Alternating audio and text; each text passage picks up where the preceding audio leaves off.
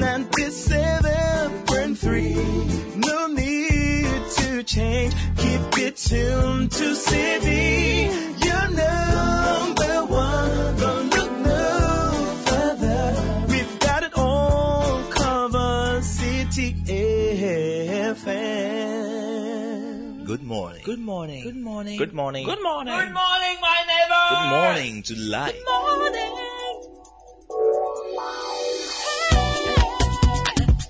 Music, talk, inspiration, in perspective. Express yourself. Good morning, my neighbor. City FM, your station.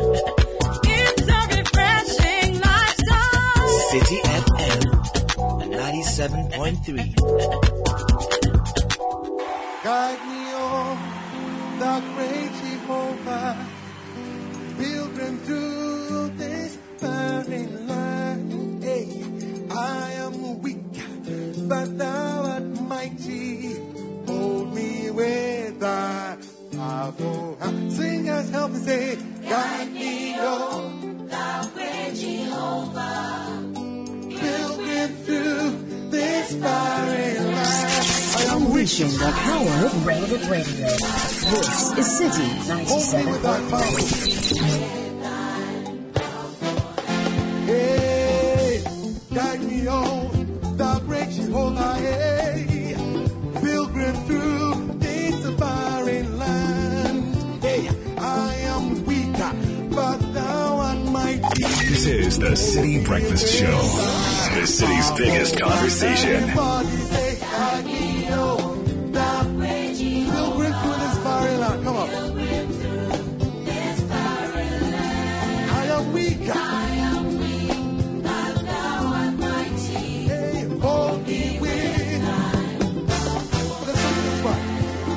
Amazing grace, how sweet the sound that saved a wretch like me. I once was lost, but now I'm found. I was blind away, but now I see. Guide me, oh, guide me, oh. Everybody say, pilgrim through this. Oh, I am weak. Hey, hold me with that. Listen, I don't know why you love me so. I don't know why you care for me so. I don't know why you come die for me so. I don't know. I don't know. Hey, I don't know. Hold me with that powerful. Everybody say, guide me on. The City Breakfast Show. Rise above the noise. I am weak. Come on. Hold me with. Listen to this part. Hey, and you me a yamodana. And you me a yamodana. And you me a yamodana. Hey, Linkyo. And you me a yamodana. And you down on Zazwe. And you down on Zazwe. And you down on Zazwe. And you down on Zazwe. And you down on Zazwe. And you down on Zazwe. Providio Anto with 24 minutes past 6, Monday morning, 23rd day of January 2023. It reads 230123. Or if you are from a different part, it's 012323. This is the City Breakfast Show. It's your springboard for an effective day. It's relevant morning radio on your favorite dial 97.3 City FM. My name is Bernard Avle. Thank you very much indeed. Alright, so we'll start off with Business Sense brought to you by ADB. This is an announcement to those of you who have existing loans with us and you've serviced this for up to 12 months or more. The news is that we're providing with a special personal loan top-up to meet your hostel fees, your rent, your mortgage, domestic needs and more. This gives you a reduced interest rates, extended repayment period and helps you maintain your monthly repayment amount. Call us on 059-384-4898. That's 059-384-4898 or visit any of our branches. All right, so I'm going to make about 2 or 3 statements on success as business sense for the morning. I don't know why you love me so. So success is a daily thing, not a destination thing. So Success is a daily thing. A lot of people feel success is somewhere out there and they are here, and that one day they will be successful. If they get a degree, they'll be successful. If they get a spouse, they'll be successful. Or if they hit 1 million CDs, they'll be successful. But the thing we learn about success is that it's a process and not a place. Success is a process and not a place. hold me with. So whilst recognition of success can be on one day, so the day you get the degree is the day your success is recognized, success is actually going through the 4 years, going for the lectures, writing the IAs, passing all the exams. So success occurs every day. Now, in the same way, failure doesn't just happen. Failure only manifests itself on one big day, but failure can be happening every day. So you can be failing every day by the way you approach the day. I am weak. So you're a success because you refuse to quit. And I think the key point here is that the secret of your success is determined by your daily agenda. The secret of your success is determined by your daily agenda. So success is not a destination thing, it's a daily thing. Success is not a place, it's a process. That was business sense. Amazing grace, how sweet the sound. This is the City Breakfast Show. The city's biggest conversation. Join the conversation on the City Breakfast Show on Facebook at facebook.com/City97.3, Twitter at twitter.com/City973, and Instagram at instagram.com/City973 with the hashtag CityCBS.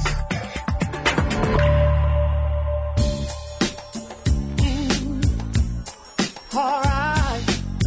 Ooh, yeah. Well, oh yeah. Here we go, y'all. Sing a little message out to those of y'all who feel like you're struggling. Yeah. It's a simple song. Yeah. La da da da da da. Yesterday, a man stepped to me, said, how can you smile when your world is crumbling down? I said, here's my secret. When I wanna cry, I take a look around and I see that I'm getting by, and I hold on. Hold on. Change is coming. Change is coming. Hold on. Hold on. Don't you worry. Don't worry about a thing. Hold on. Hold on. You can make it. You can make it. Hold on. Hold on. Everything. The City Breakfast Show. Rise above the noise. Some people like to hide. Some people like to run away from the pain inside. Now that's your business. Do whatever you want to do. But if it don't work out, here's what you ought to do. Now just hold on. Hold on. Change is coming. Change is coming. Hold on. Hold on. Don't worry. Hold on. Hold on. You can make it. Now hold on. Everything is gonna be alright. When the troubles of life weigh you down, just lift your head up. Yeah, yeah. When the love you seek is hard to find, don't give up. Just be strong. Keep the faith and hold on. Change is coming. Change is coming. Hold on. Everything is gonna be alright. Sometimes a strong man is not one who can break down big things or do a lot of excellent mega projects. A lot of times we see success and strength as in the doing. But sometimes being strong is just holding on. Endurance is an understated part of strength. Some people call it speed endurance. Because usually our typical view of someone who's strong is someone who's lifting weights, someone who's like Demolition Man, Rambo, all the big guys we look at, Arnold Schwarzenegger, they are all doers. But sometimes a strong person, one who can just hold on for 5 more minutes. So, Sounds of Blackness, hold on, change is coming. 6:32, City Breakfast Show. Your change is coming. Hold on. For some reason, I'm loving these kinds of songs this week. Yeah, like this song, the song I played last week as well. You Will Know, Black Men United, Sounds of Blackness. You know, somebody sent me a video last week, and this was a musician addressing a large church, and then he was saying that most of the Negro spirituals were played in minor keys. Now, I didn't know this, so apparently, if you like, every time I feel the spirit, you can play with just the black keys. All right, and apparently, a lot of the I don't know, that's why they call them Negro spirituals, but apparently a lot of them swing low, swing chariot. If you take the keyboard and just press the black keys, swing low, swing chariot, coming for to carry me, they were all black key notes. You could. And he was basically saying it was a lot of the songs were actually like songs that they sang on slave ships. And there was one of the most popular ones, Amazing Grace. The guy was a slave ship captain who later converted to Christianity. And on the ships he had the West African slaves singing like they were humming to Amazing Grace. So even though he wrote the words, he used their lyrics, you know. So anyway, for what that's worth, Sky, good morning. Good morning, but were you there at the time that they were singing on the ships? No. The guy actually played the music using the black notes. What was the religion of the Africans? No, he didn't get it. You didn't get it. He didn't say they were singing Amazing Grace. Okay. He said they were singing West African tunes. So usually when there's a song, they will say lyrics by Richard Sky, melody by Kokui. So he's saying that the melody was taken from the slaves. Because I'm sure they would have singing Kundo those kind of things. Yeah. I have my spirituals right. That's what they would have been singing. When I went to this fort in Qatar. Which one is this? The fort that's almost decimated. Prison time, whatever they call it. Yeah, they were singing some song. I don't know the words, but it sounded like this. Dun dun dun dun dun dun dun dun. Da da da da da dun dun dun dun dun dun dun dun dun dun. You know that you are an Agbajama.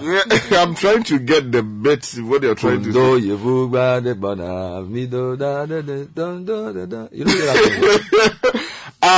Kundo, you have one damn boy. Thank you. So those are the things that the people heard that they used to do their own song. They stole the thing. They made amazing their own song. Yeah, that's the stuff. Anyway, guys, good morning. It's 6:34, Monday the 23rd. I mean, there's so many things to be grateful for. Life is great. Traffic is not that much. Kids are going back to school. Arsenal is winning the league. God! Like, what else can you say? Look, the Man U fans are bleeding this morning. You see all of them. Even if it is just 1 point. No, Sky. What is happening? What is happening? The number of points Arsenal have amassed, even as in Wenger days. Look, if they win their next match in 20 games, they'll have 53 points. That means they've dropped only 7 points. That is unheard of. Yeah, very good. And then this is with the youngest team in the league, with one of the youngest coaches in the league. Exactly. And then they've played, apart from Man City, they've beaten Liverpool, they've beaten Spurs, they've beaten Chelsea, United, they've beaten Manchester United, which we were never doing in seasons past. I mean, this is serious. Yeah, that's good, but you know, I'm talking about. How did Mourinho call it? Football heritage. Oh, look at that. Look at Chelsea fans talking about football heritage. You never know. Even if it is 1 point to win the league, you have football heritage. They will surrender it. No. I think this is a different team. Okay. It's a different team, but this is a different we've got a long way to go, but it's looking good. You know she's not even confident. Good. No, she's quietly confident. You are quietly confident. They'll win the league. No one understands. They'll win the league. We'll deal with Man City for you. The Ghana Times says this morning. Yes. Charles Richardson suit. Charles Rice, Attorney General clash at the Supreme Court is over issues having to do with streetism, and we'll tell you more about it. A sad story coming in. Ex-GFA boss Alhaji Jaula laid to rest. Also, killer of Cape Coast dancehall artist to die by hanging. And students of Krobia Asante Tech vocational school ran amok, and they vandalized school property and government property. Goodness. All right, on the Daily Graphic front page today, ensuring success of debt exchange program, engagement and cooperation is the way to go. This is coming from Attorney General and Minister of Justice Godfred Yeboah-Dame. Also, Obechebi Lamte interchange is progressing steadily, yet about 85% complete. And first ever tax appeals board constituted, and here it is as well, Lepora Alhaji Jawula laid to rest in the U.S. The same story on the front page. He was laid to rest in the U.S. According to the Daily Graphic so that's front where he died. page. So they didn't bring him back. Yeah, I'd be like, oh, okay. That's what it looks like. Oh, the back page of Daily Graphic Sport, Charlie. What's there? Dreams FC kick Hearts of Oak out of MTN FA Cup. I mean, how? We are thinking about the league. Phobia. The league is what we want. Don't worry. Phobia. The new publisher also has a story on Lepora. Also, rioting students destroy government vehicles. 40 arrested. Ashanti Resec shuts down school.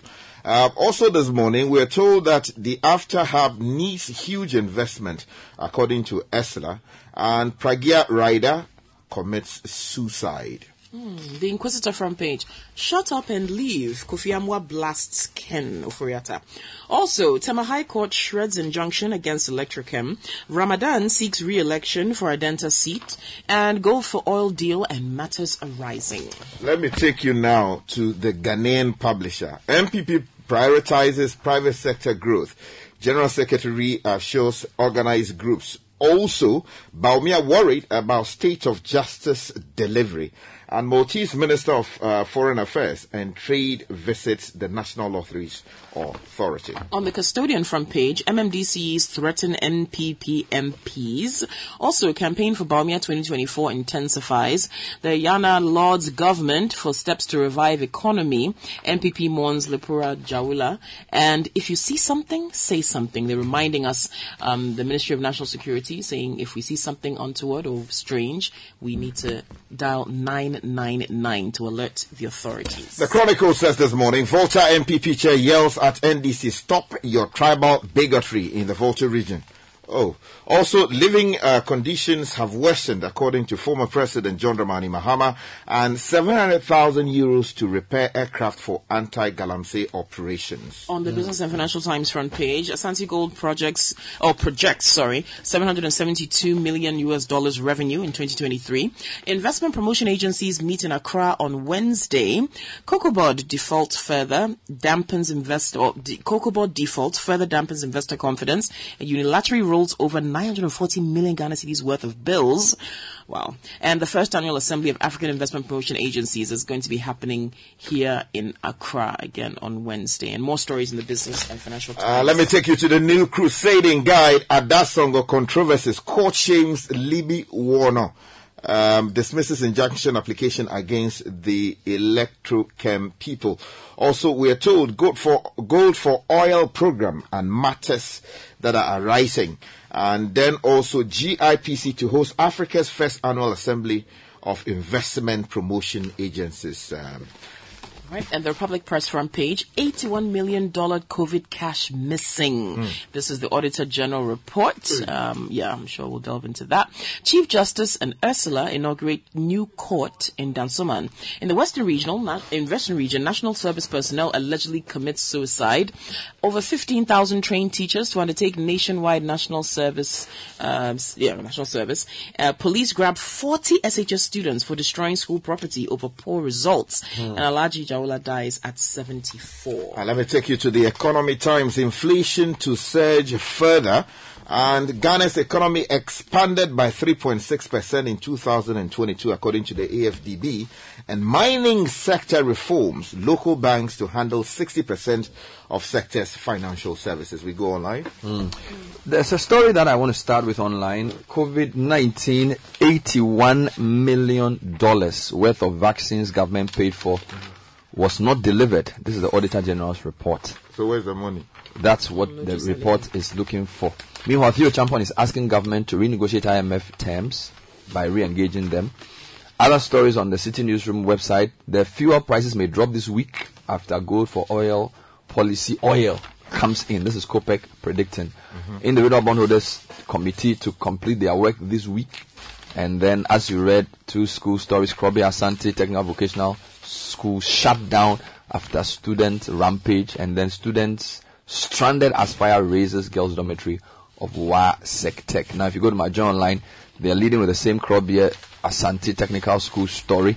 And then, still on Auditor General, we can't validate 37.6 million CD bill for free water. This is the Auditor General.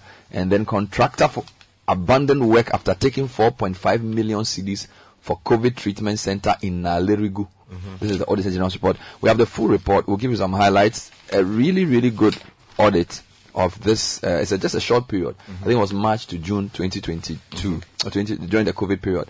And then Cocoa Board bill, banks have no right to debit accounts without consent of account holders. So that's the other big story.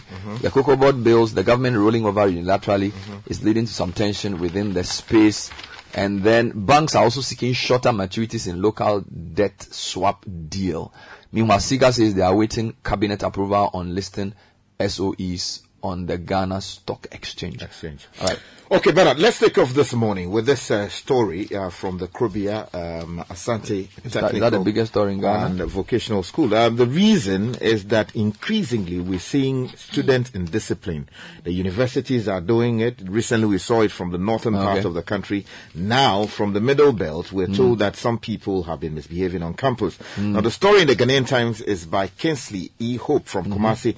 And it says that a group of students of Krobi Asante Technical and Vocational School at Asokore in the Sechere East District of the Ashanti region on Sunday ran amok and vandalized property of the school, running into thousands of Ghana cedis. Now, the students accused the school authorities of being responsible for poor examination results of their predecessors.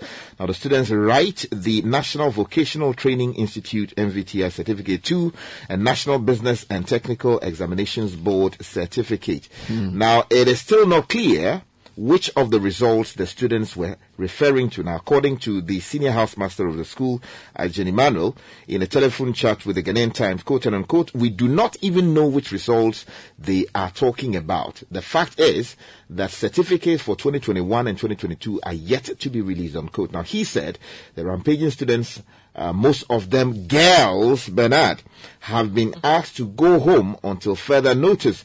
Now, the assembly member for the Fijiase South electoral area, who doubles as the coordinator for the free senior high school program in the district, Ebenezer Opoku, said 6 cars have been destroyed by the students, 4 of them belonging to the school and 2 private ones belonging to teachers. Now, he said the students also destroyed the bungalow for the senior house mistress, her car, school's notice board, stores and food stored there.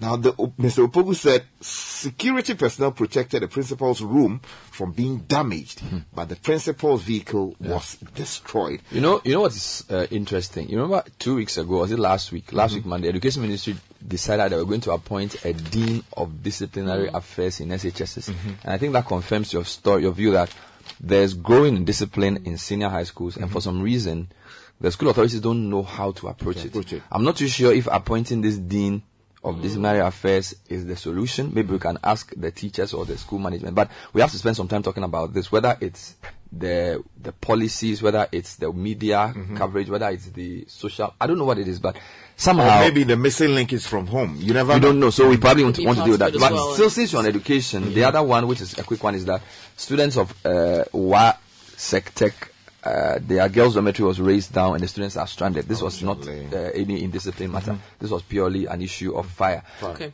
All right. Well, the domestic debt exchange program is still making headlines. On the front page of the Daily Graphic, engagement and cooperation are the way to go. The Attorney General is speaking now. He's called for extensive engagement and cooperation from all stakeholders to make the domestic exchange program a success. In an exclusive interview with the Daily Graphic, the AG said the nation had reached a critical juncture and it required all to come on board to support the common cause of repositioning the country for a turnaround and growth. Mr. Dame lauded the Ministry of Finance for stepping up its engagement with the bondholders bondholders and relevant stakeholders, a situation he described as key to debunk false assertions and increase confidence in the debt exchange program. He said, I think the most effective way is to ensure the cooperation of the bondholders, and I'm very gratified to know that the Ministry of Finance is engaging them. Even before my opinion was sought, various steps were taken to engage some institutions and stakeholders. The ministry, since then, has been extending the deadline to ensure more engagement. He said he urges everyone to cooperate in the best way possible. While that is true to an extent, that, for example, the individual bondholders committee will finish their work this week, there's a troubling story in the BNFT and indeed on other websites about the COCOBOD bills, which many people did not expect a rollover, and there appears to have been a unilateral rollover. It's on the BNFT page 2. Okay, so let me take that story for you. The story is by Joshua Wolasi Amlanu and Ebenezer Chike Ej Joku, and they writing together say that the Ghana Cocoa Board has defaulted on payment of its matured 182-day bail for the first time, rolling over an outstanding securities of some 940.4 million Ghana cedis, albeit without investors' consent. Now, the development has led to confusion and concern for investors expecting payments to be made on these securities. According to the market information, the outstanding payments were made to investors who were credited but later had the credit reversed and automatically rolled over without their consent. Now, this sudden default has raised many questions among investors as they now have to decide whether to sell their securities to willing investors or seek legal redress. Now, the story goes on to say that Fred Duvon, who is the managing director of the Pacan Securities, said in an interview with the BNFT that Cocoa Board has an obligation to buyers of the cocoa bills, which were for a fixed tenure, but they seem to have altered the terms without the consent of their clients. This move has left many clients feeling frustrated and uncertain. You know what is troubling about this? That if you go to the FAQs for the Ministry for the Debt Exchange, there's a question they ask: which bonds are eligible for an exchange? Then let me just read just 3 paragraphs. Except as set forth below, all locally issued bonds and notes of the government will be eligible to be tendered in a domestic debt exchange, excluding T-bills. So T-bills are out. In particular, it includes bonds, locally issued bonds and notes denominated in Ghanaian cedi, and bonds issued by ESLA and Dachi. So that's clear. But then they said, furthermore, domestic non-marketable debt instruments and bonds and notes issued by Cocoa Board will also be under comparable terms at a later stage. So a later stage means what? So that's the confusion. People felt, well, we are still in negotiation. The debt exchange just began. So if you say Cocoa Board bonds will be at a later stage, you will feel at least let this round mature and then the next one. So what made this one interesting was that the monies were paid and then the BOG withdrew the payment. Reversed the payment. So that's what's causing a lot of confusion. Yeah, but I mean, if indeed the obligation had matured, which meant that Cocoa Board needed to perform a side of the bargain and reversed it and failed to do that, they would have been in breach of contractual obligations. That's the point. That's why people are not happy. Let's come back to you. But there's a story I want to bring to your attention. Still on the economy? Yeah, that's right. Page 9 of the Ghanaian Times. And Bryce Simmons is claiming that Ghana is not yet experiencing full-blown economic crisis.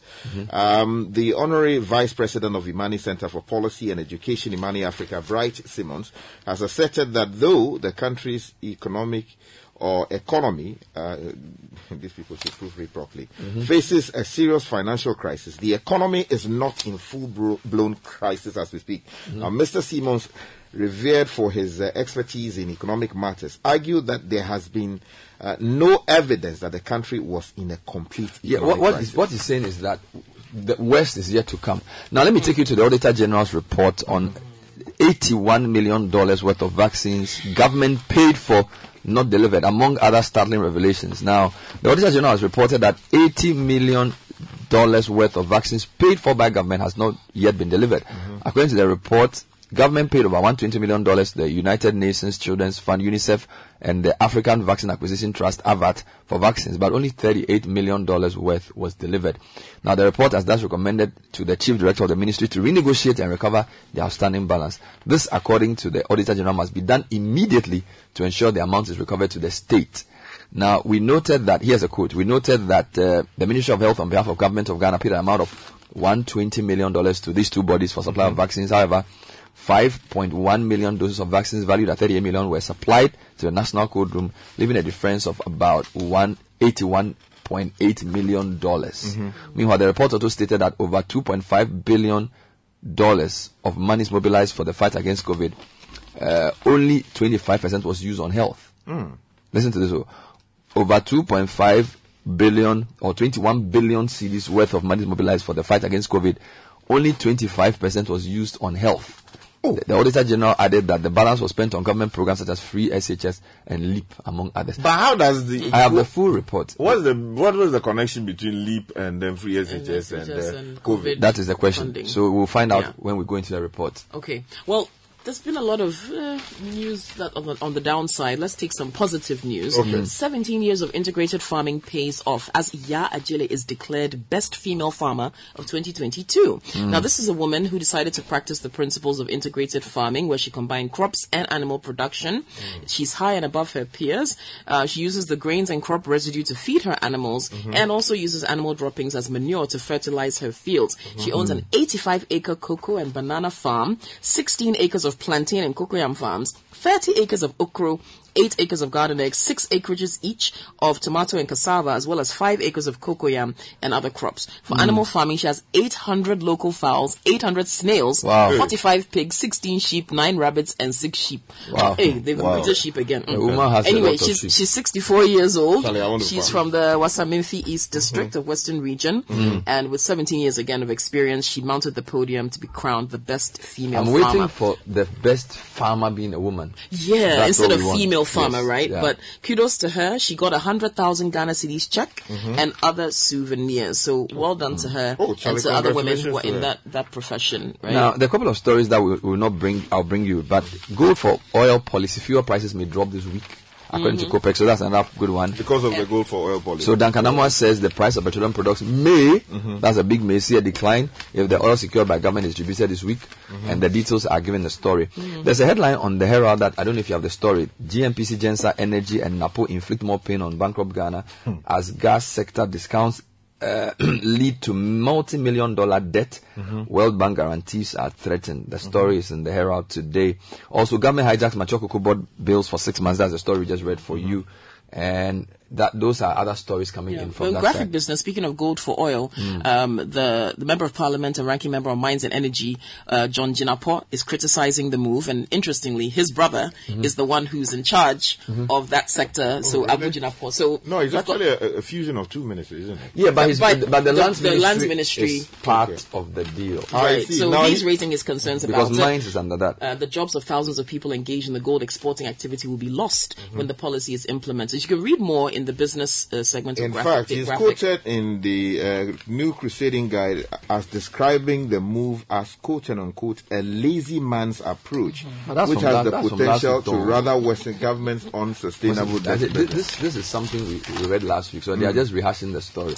I want you to go to the Ghanaian Times. There's a front page story that I thought is interesting. Yeah, it's a story on page 12 concerning the rights and Child Rights International. Exactly, of Ghanaian children and those from other West African or African states. And the story says, child streetism suit. Child rights attorney general clash at the Supreme Court.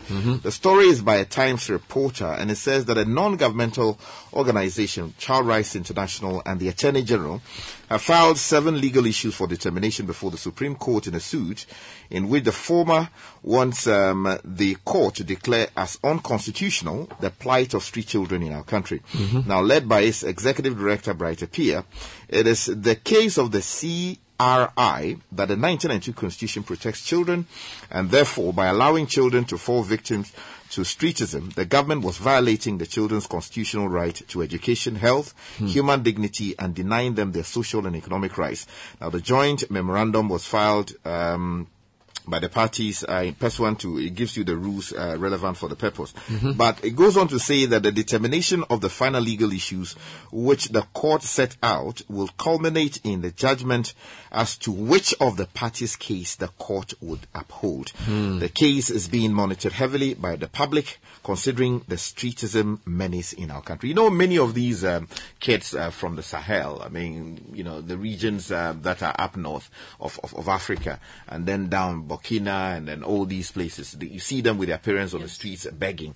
Again, you also have So they want to massive test the numbers- matter in court. Exactly. Massive numbers of our own kids who are in the streets, kayaking and all kinds So of are things. they saying the government has a responsibility to rid the streets of kids, i.e. by putting them in the right places, including in school? So he's To ensure suing that the they are- state. yeah, that's right. I think that's very good legal It's a serious advocacy. constitutional Now, matter. let me give you a mixed story on the economy. Whilst inflation is going to surge higher, according to the Economic Times, there's some positive news. Mining sector reforms, local banks to handle 6% of the sector's financial services. So this is Economic Times says government shows commitment towards reforms in the mining sector by deepening local content. All mining companies are expected to ensure that at least 6% of financial services, including revenue from the sale of minerals, go to local banks. So that's a good one.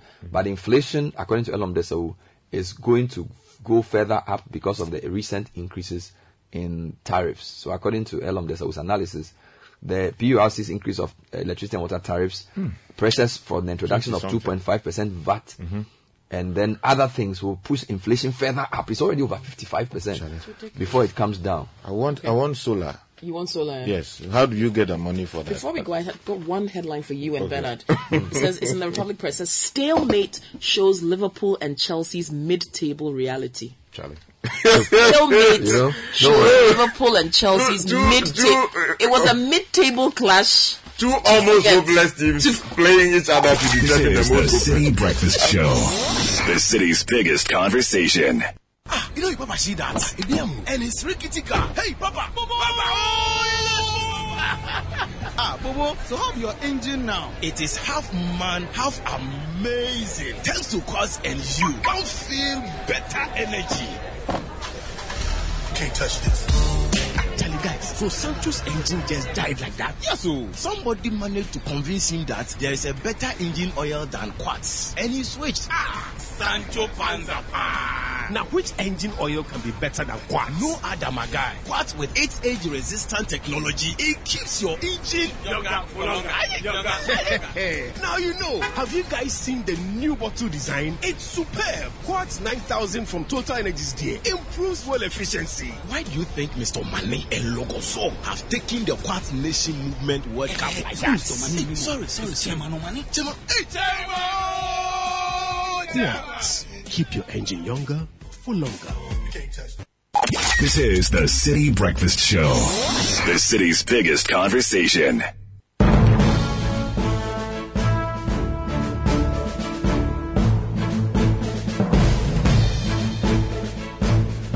With the first edition of the news for the week, Michael Obodu is here. Good morning, Mike. Good morning, Bernard. Hello and welcome to the breakfast edition of City Business News, proudly brought to you by MTN World Enterprise Life, your advantage.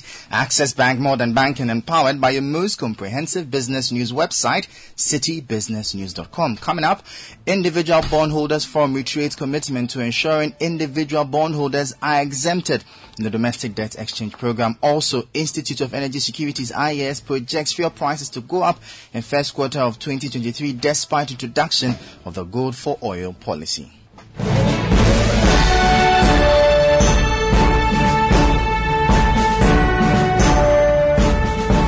Let's head now straight into our stories, and the legal committee of the Individual Bondholders Forum has revealed that it is still studying the various legal options available to them before they head to court for the exemption of individual bondholders.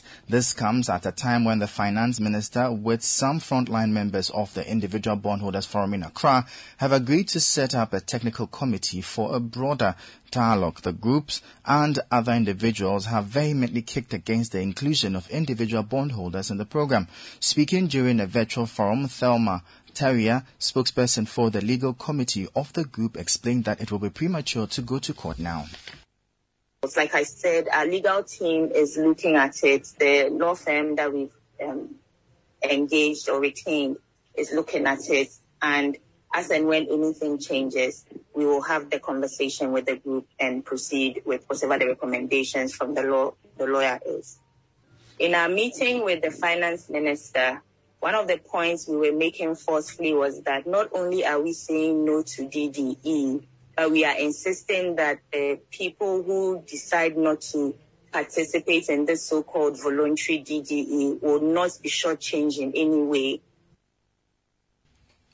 That was Thelma Teria speaking for the Individual Bondholders Forum. Meanwhile, member of the Individual Bondholders Forum, Martin Kpebu, has stated that the group will not renege in its efforts at making sure individual bondholders are exempted in the domestic debt exchange program. He gave the assurance during a virtual forum held by the group. When it comes to what do we do to keep out the pressure, we'll continue the advocacy. So you see, yesterday, the bond matter was the most topical one. Senior was on Joy FM News 5. I was on TV3. I think William or somebody was on City, and so on and so forth. So we'll keep the media presence very, very, very, very high. And then, as I mentioned, they look for 2-4 and all the other measures or plans we've put in place. Another meeting before 31st. I think we can look at that as leadership and come back. In the interim, as we just keep doing the advocacy in the media, you hear the message is very clear. Exempt, exempt, exempt. That is not going to change between now and 31st. Yes, I don't see that changing because government has brought the argument. So right now it's just about managing the process to be handing the report and then government gives the official communication that we've been exempted. That was a member of the Individual Bondholders Forum, Martin Kpebu. Meanwhile, economist Professor Lord Mensah is urging government to sustain the investment confidence Ghanaians have in the economy by being imperative with its stance on treasury bills. This comes on the back of assurances from the Finance Minister Ken Ofori-Atta that treasury bills are exempted from the broad contours of the debt sustainability analysis. He explains that although the country critically needs operational funds to turn around the economic woes, government must remain resolute not to touch treasury bills. In an interview with City Business News, Professor Lord Mensah said government should be judicious in its economic moves.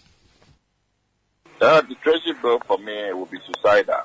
I don't think government can bear that economic cost for, exchanging the treasury bills. Because if you look at the debt composition of the country, treasury bills as of the 2021, debt profile report, treasury bills about 3 billion. And the economic cost, if you should touch the T-bills, will be more than the 3 billion that you want to save, from the entire exchange. One of the economic costs is going to be the trust that people have in treasury bills will go down as it has happened to the bonds. As we speak now, the investor confidence has gone down on a long-term government instrument completely. So you see that the T-bills are the ones that are selling now. So the government made an announcement of issuing more T-bills. So government needs, T-bills for short-term operations. And for every restructuring, if you lose the, short-term operational source of funding, then of course the economy more or less will be coming to a halt. So looking at the economic cost, I don't think the government will go in that direction. That was economist Professor Lord Mensah. Now, the government has indicated that it expects to see major improvements in the addressing of tax concerns among businesses and individuals in the country. This comes on the back of the inauguration of the Act, which establishes the Independent Tax Appeals Board. The Act, among other things, seeks to address the shortfall in tax liability without payment of a penalty and other related matters. Speaking to the media, Finance Minister Ken Ofori-Atta expressed confidence in the board's ability to address tax-related concerns. The essence of the Independent Tax Appeals Board is essentially to provide a fair and independent forum for dispute resolution. As you know, there are lots of disputes between taxpayers and Ghana Revenue Authority, both on the individual basis and also on corporate basis. So we are hoping to bring a sense of fairness where we can hear issues quickly and effectively with people who are trained and experts in this area. So that really is a reason. As you know, recently the Supreme Court came out of a 4-1 decision on the issue of taxpayers paying 30% of an aggrieved amount before we begin to speak. So that has become, interpretation is clear and it will facilitate that. This will also take the pressures on the GI administration and all the Ministry of Finance to know that they are experts who stand to protect both the citizen and what the Republic deserves. So it's a very exciting period. The amendments were done in 2020. It's taken us this long to get here, but we are here and we are very confident in the Ghanaians who are going to be on the board. That was Finance Minister Ken Ofori-Atta. Now, the Executive Director of the Institute for Energy Security, IES, Nana Amoisi VII, has warned that despite the good for oil deal, the prices of petroleum products in the country will keep soaring in the first quarter of 2023. The bulk oil storage and transportation company BOST on January 19 started selling petroleum products procured under the good for oil barter arrangement. However, the price of petroleum products at the pumps has seen an increase after weeks of decline, with petrol currently at 13 cedi 60 pesos, while diesel is selling at 15 cedi 50 pesos at major pumps. Here is the Executive Director of IES, Nana Amoisi VII, speaking to City Business News on the matter. Ghanaians should manage their expectations on this cargo. The end of this window and the first pricing window of February 2023, Ghanaians must rather expect increases at the pump because government first parcel is not large enough and the supplier's premium savings is also insignificant to induce any meaningful impact. We should not be overly enthusiastic about the arrival of the first cargo under the Good for Oil program. That is to say, the cargo's cost and quantity cannot translate into any meaningful reduction at the pump. The cost of the cargo is at a premium to the world market price and not a discount. Even though the cargo's supplier's premium is a bit lower than what the BDCs are currently paying to suppliers, the saving is not enough to have a significant impact on domestic prices. Again, the quantity of this first cargo represents just 25% of the country's monthly consumption, meaning the quantity and the lower premium cannot distort the market in any meaningful term. Currently, the cedi is losing value against the foreign currencies. To make the matter worse, international fuel prices are surging. These two variables will automatically induce increases. Nana Amoisi VII is the Executive Director of the Institute for Energy Security, IES. Now, on the interbank foreign exchange market, where banks trade amongst themselves, the dollar remained unchanged and is selling at 10 cedis 36 pesos. The British pound is selling at 12 cedis 80 pesos. The euro is selling at 11 cedis 2 pesos. However, at some forex bureaus in the capital, the dollar is selling at 12 cedis 90 pesos, the British pound at 15 cedis 50 pesos, and the euro at 13 cedis 50 pesos. Let's now join Mark Jordan Sikanate of DataBank for the latest updates on the stock market. Ben's Oil Palm Plantation was the sole gainer on the best last week, while Unilever Ghana, Cowbank PLC and New Gold emerged as the top three laggards. The price movement saw the GSE Composite Index shrink 0.18% week on week to 2,434.44 points.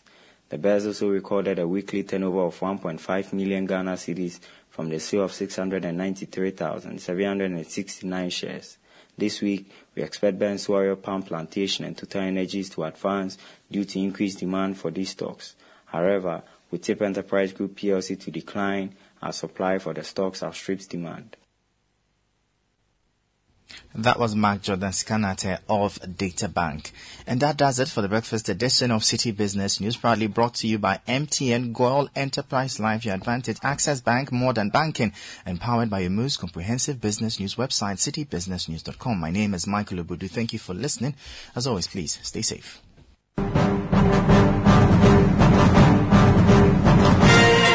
Benjamin Nketia, I can say you witnessed possibly the worst and the best game this weekend in 2 days. Yeah. Liverpool-Chelsea, absolutely atrocious. I'll take my 90 minutes back if I could. Charlie, Man U Arsenal, what a game. Yeah. That's a proper football match. It's just evidence of ball don't lie, you know? Yeah, and it also tells you in 3 years things have changed. A lot changes in football in a short span of time, and Arsenal were a big proof of that. But in the headlines, Ghana's Black Galaxies to find out their fate today. In the ongoing CHAN tournament, Arsenal extend lead at the top of the EPL table after beating Manchester United, and in the NBA there were wins for the Lakers, the Thunder, and also the Memphis Grizzlies.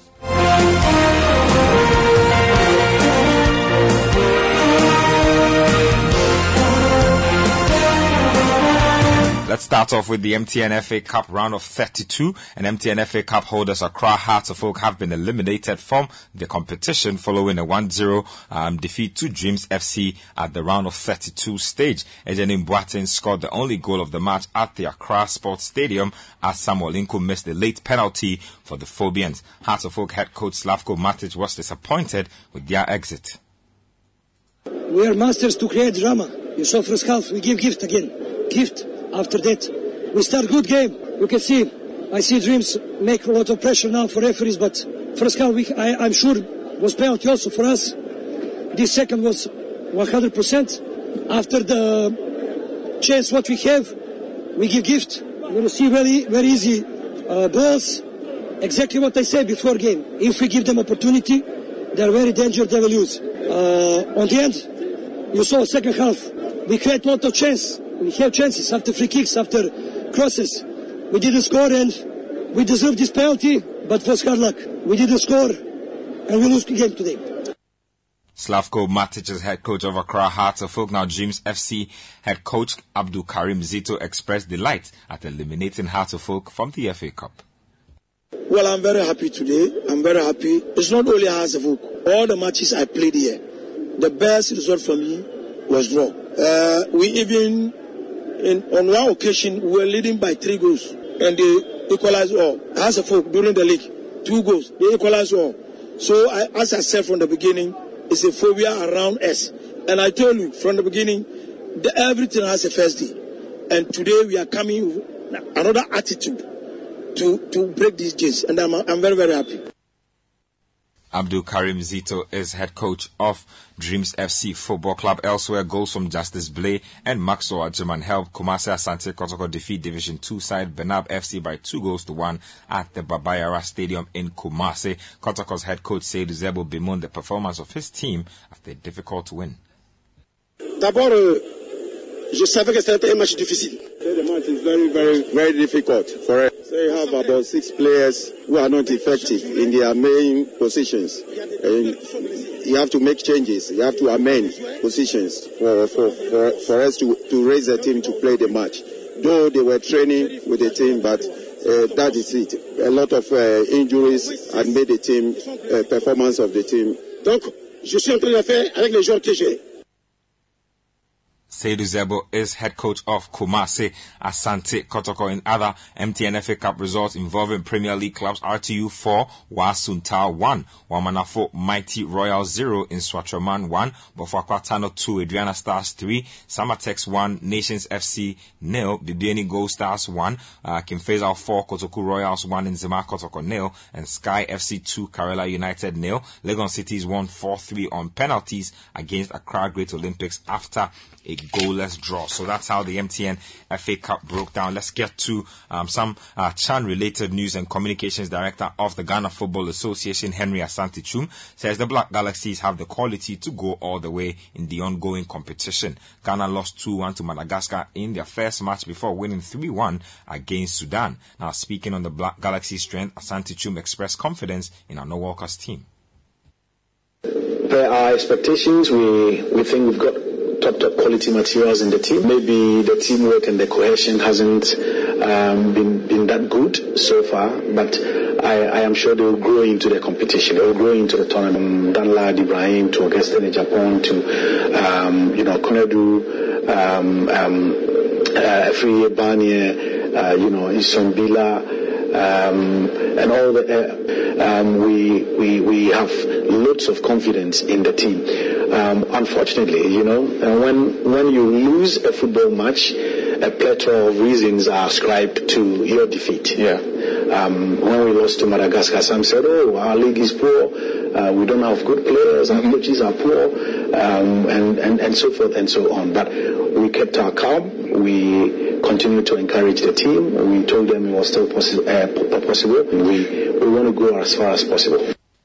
So you heard GFA Communications Director Henry Asante Chum. He was speaking to Star FM in that interview. Let's get to some other CHAN results. Senegal 3, DR Congo 0. Uganda 1, Cote d'Ivoire 3. Senegal and Ivory Coast have joined Algeria, Mozambique in the next round of the competition. Now, CHAN fixtures today, we have Sudan versus Madagascar, and then the picture will be clearer on exactly what will happen with Ghana's Black Galaxies. Let's move on and let's catch up with the English Premier League. Let's catch up with the results. And Arsenal Football Club were the cream of the crop when they beat Manchester United by 3-2 at the Emirates. Bukayo Saka was on target, and Edin Ketia also grabbed a brace as well. Arsenal manager Mikel Arteta believes the team won the match as he praised the impact of Edin Ketia. I think the game was very high level from both teams. We had moments. We reacted really well to difficult moments. I think we were really mature and emotionally really controlled, and especially in the second half we dominated the game, and I think we deserved to win the game. One of the first things you did as coach was recall Nketiah from his loan period at Leeds United. Bielsa was loving him and how he rewarded you today. Did you always see this would come from him? I hope. I have huge belief in him. I really like the person. I like his hunger, his determination, and his qualities that, in my opinion, are great for our team. And he's showing that every single day. Arsenal manager Mikel Arteta, he says that the better team won on the day. Man United manager Erik ten Hag insists that his team will have to learn from the defeat. It was a great game, both sides, a lot of tempo in. And then we concede a goal so late in the game. It's obvious, but still you have to defend them better. And we make mistakes, and then it's like a pack of cards. And it's a situation it's to avoid. Same as the first 2 goals. And when you start the game and you come up and you are in the game, and then was it too easy to give that 1-1 away. And when you are in the game, you know when you are longer 1-0 up, and then spaces will come, and you have to realize that. And so we have to learn. If you want to go a big team, and you have to learn the lessons. Man United manager Erik ten Hag speaking there. Away from that, Erling Haaland, he scored a hat-trick against Wolverhampton Wanderers as Man City ran rout 3-0 winners. Now the goals take Haaland's Premier League total for the season to 25 in just 19 appearances, and Pep Guardiola was full of praise for the Norwegian striker. When we lost the Community Shield, everyone was absolutely convinced that he could not adapt to the Premier League. After when he scored, I don't know how many hat-tricks in games he's got. When 2 games don't score, you are in trouble, or thinking he's in trouble. So put it in perspective a little bit, everything, and sometimes score goals, sometimes don't, but the relation with the goal always will be there. The relation with the mates is fantastic, and he said really good, he's happy, and what else? So he did his job perfectly, because it's not to score goals, how he ran, how he helps. Today we link, but the space was there quite often with him, so yeah, that's good. So you heard Pep Guardiola full of praise for Erling Haaland there. Today there's a game between Fulham and Tottenham Hotspur to round off the game week, so that should be an interesting one. Let's finish off with some basketball from the NBA, and let's catch up with scores from the games that were played last night. The Lakers overcame a 26-point deficit at halftime to beat the Portland Trail Blazers 121-112, and without Kevin Durant, the Brooklyn Nets were still good enough to beat the Warriors 120-116 on the road. The OKC Thunder recorded a single possession victory over the Denver Nuggets. 101-99 is how that game ended. That's all for this morning's edition of Kickoff. My name is Benjamin Nketiah. Kickoff was brought to us by Lecheho, the small sport on citysportsonline.com. This is the City Breakfast Show, the city's biggest conversation. I'm up here in the studio. Yeah. Jamaica, Senegal, where you at? Wyclef Jean, Brooklyn, Refugees, where you at? Marie Antoinette out the Black Box. Swindle, where you at? All the way down. Mais certainly good. Mais certainly good. Mais certainly good.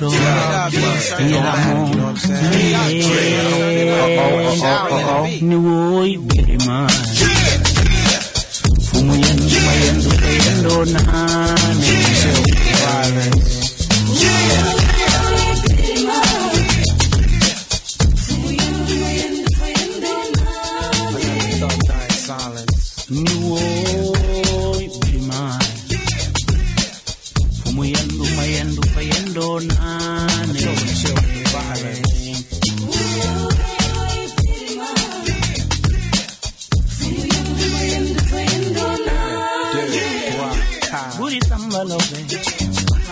Ya mom, Buri samba lope.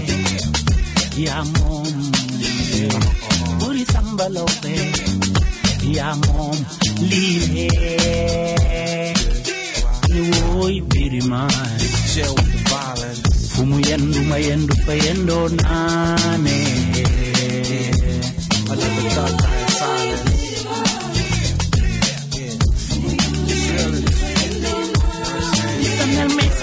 Africa, where you at? Samawati, Kendula, Jamnane. 1-1. Yo, you should turn up this mic. You ready?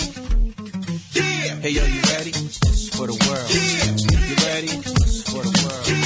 You ready? Yo, you don't wanna go there. It's the land, it's pitch black. Dorothy clicked the hills 3 times, she ain't come back. This museum is called a mausoleum. You want peace? I'm bringing out salam alaikum. I'm on a pale horse, turn into a white Porsche, change course, and head for the land of the lost. Police stop me, saying I'm a juvenile. Now I'm in Senegal, they got me on trial. Yo, with all your fussing and your 6-cap busting, you ain't turned nothing into nothing. I'm trying to move something, do something, kill the destruction. Me and my people, we fed up, I'm dead up. So pass the torch or die by the flame. Raising Cain, but in peace we came. So you better refrain before we jump around and bring the house of pain. Turn your sunshine into rain, drizzle, drizzle, raining on my roof. 7:31 City Breakfast Show, Monday the 23rd. And a happy birthday to Mr. Emmanuel Tofuati, 70 years old over the weekend. A really, really good man. So we call him Okoku. Mr. Emmanuel Tofuati is my uncle. Happy birthday to you, sir. Enjoy the best of the season. You don't want to go there. Congratulations to Gideon and Belinda. So Gideon Boakun got married to his sweetheart Belinda over the weekend. Yeah, so those of you who've been asking where is Gideon Boakun, he's not talking on air. He was talking about other issues. There are more important issues than just his mouth is occupied. Politics. But speaking of which, congratulations to Fento. I was coming to that as well. Yeah, Gide. I was coming to that as well. So big man. Gideon and Belinda got married over the weekend. Gideon Boakun is the spokesperson for the vice president. Yes. Congratulations to you, Gideon, and to your lovely wife Belinda. Fento Tahiru Fento got married to his sweetheart as well over the weekend. That was on Friday. Tahiru. So Fento, I forgot the name of the lady though. Forgive me if I don't remember the name. What's the name, please? Her name is Siniba. Siniba, congratulations to you as well. She's beautiful. She goes to my church. Yes, and I also want to congratulate. Congratulations, Fento. They look amazing. They're happy, and she's a wonderful young woman. And now we've adopted him in the Catholic faith. But he told me his grandparents are Catholic, actually, so it's not too far a stretch. So I also want to wish a happy 6th birthday to Baba. Not sure if your surname is Alidu or Nasa. You know, the way these things work, I'm not very sure. Baba, you are 6 years old today. I think it was yesterday, actually. Yesterday was your birthday, Baba. And Dad and Mom and your brother, your little sister, all wishing you a happy birthday. Baba Khalid Alidu Napari of Ecole Ronsard. Yo. Oh man. 6 is when you come into full realization that you have rights. And that you don't feel like bad thing and you don't want to go to school. 6 is the year of reckoning. Coming from Dad and Mom, happy birthday to you, Baba. Yeah, we couldn't join you yesterday for your thing, but we'll retaliate. Alright, so there's a couple more coming in. Kokui has a few. Yes, I've got one for my dear friend Selena Bebb. Yesterday was her birthday. Nice happy birthday, Selena. You know, she's an awesome person. She's a fantastic entrepreneur, accessories designer, clothing. Selena's fantastic, and yesterday was her birthday. So she's won one of our awards in the past. Yeah, accessories. She designs nice accessories, bags and things. Yeah. Selena Bebako Mensa. That's right. Selena That's right. Bako. Selena Bako. Selena International. It's definitely international. Selena Bako. International. Yeah. And this one says, kindly wish a belated happy birthday to my sweetheart, Ivy Dogbako. She's a nurse at the Catholic Hospital in Bato. My wish for her is to stay happy and cheerful as always. All right. And this is coming in from her sweetheart, Benjamin. All right.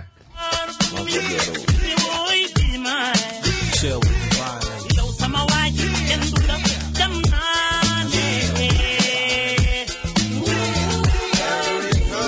Put your lighters in the air. Put your lighters in the air.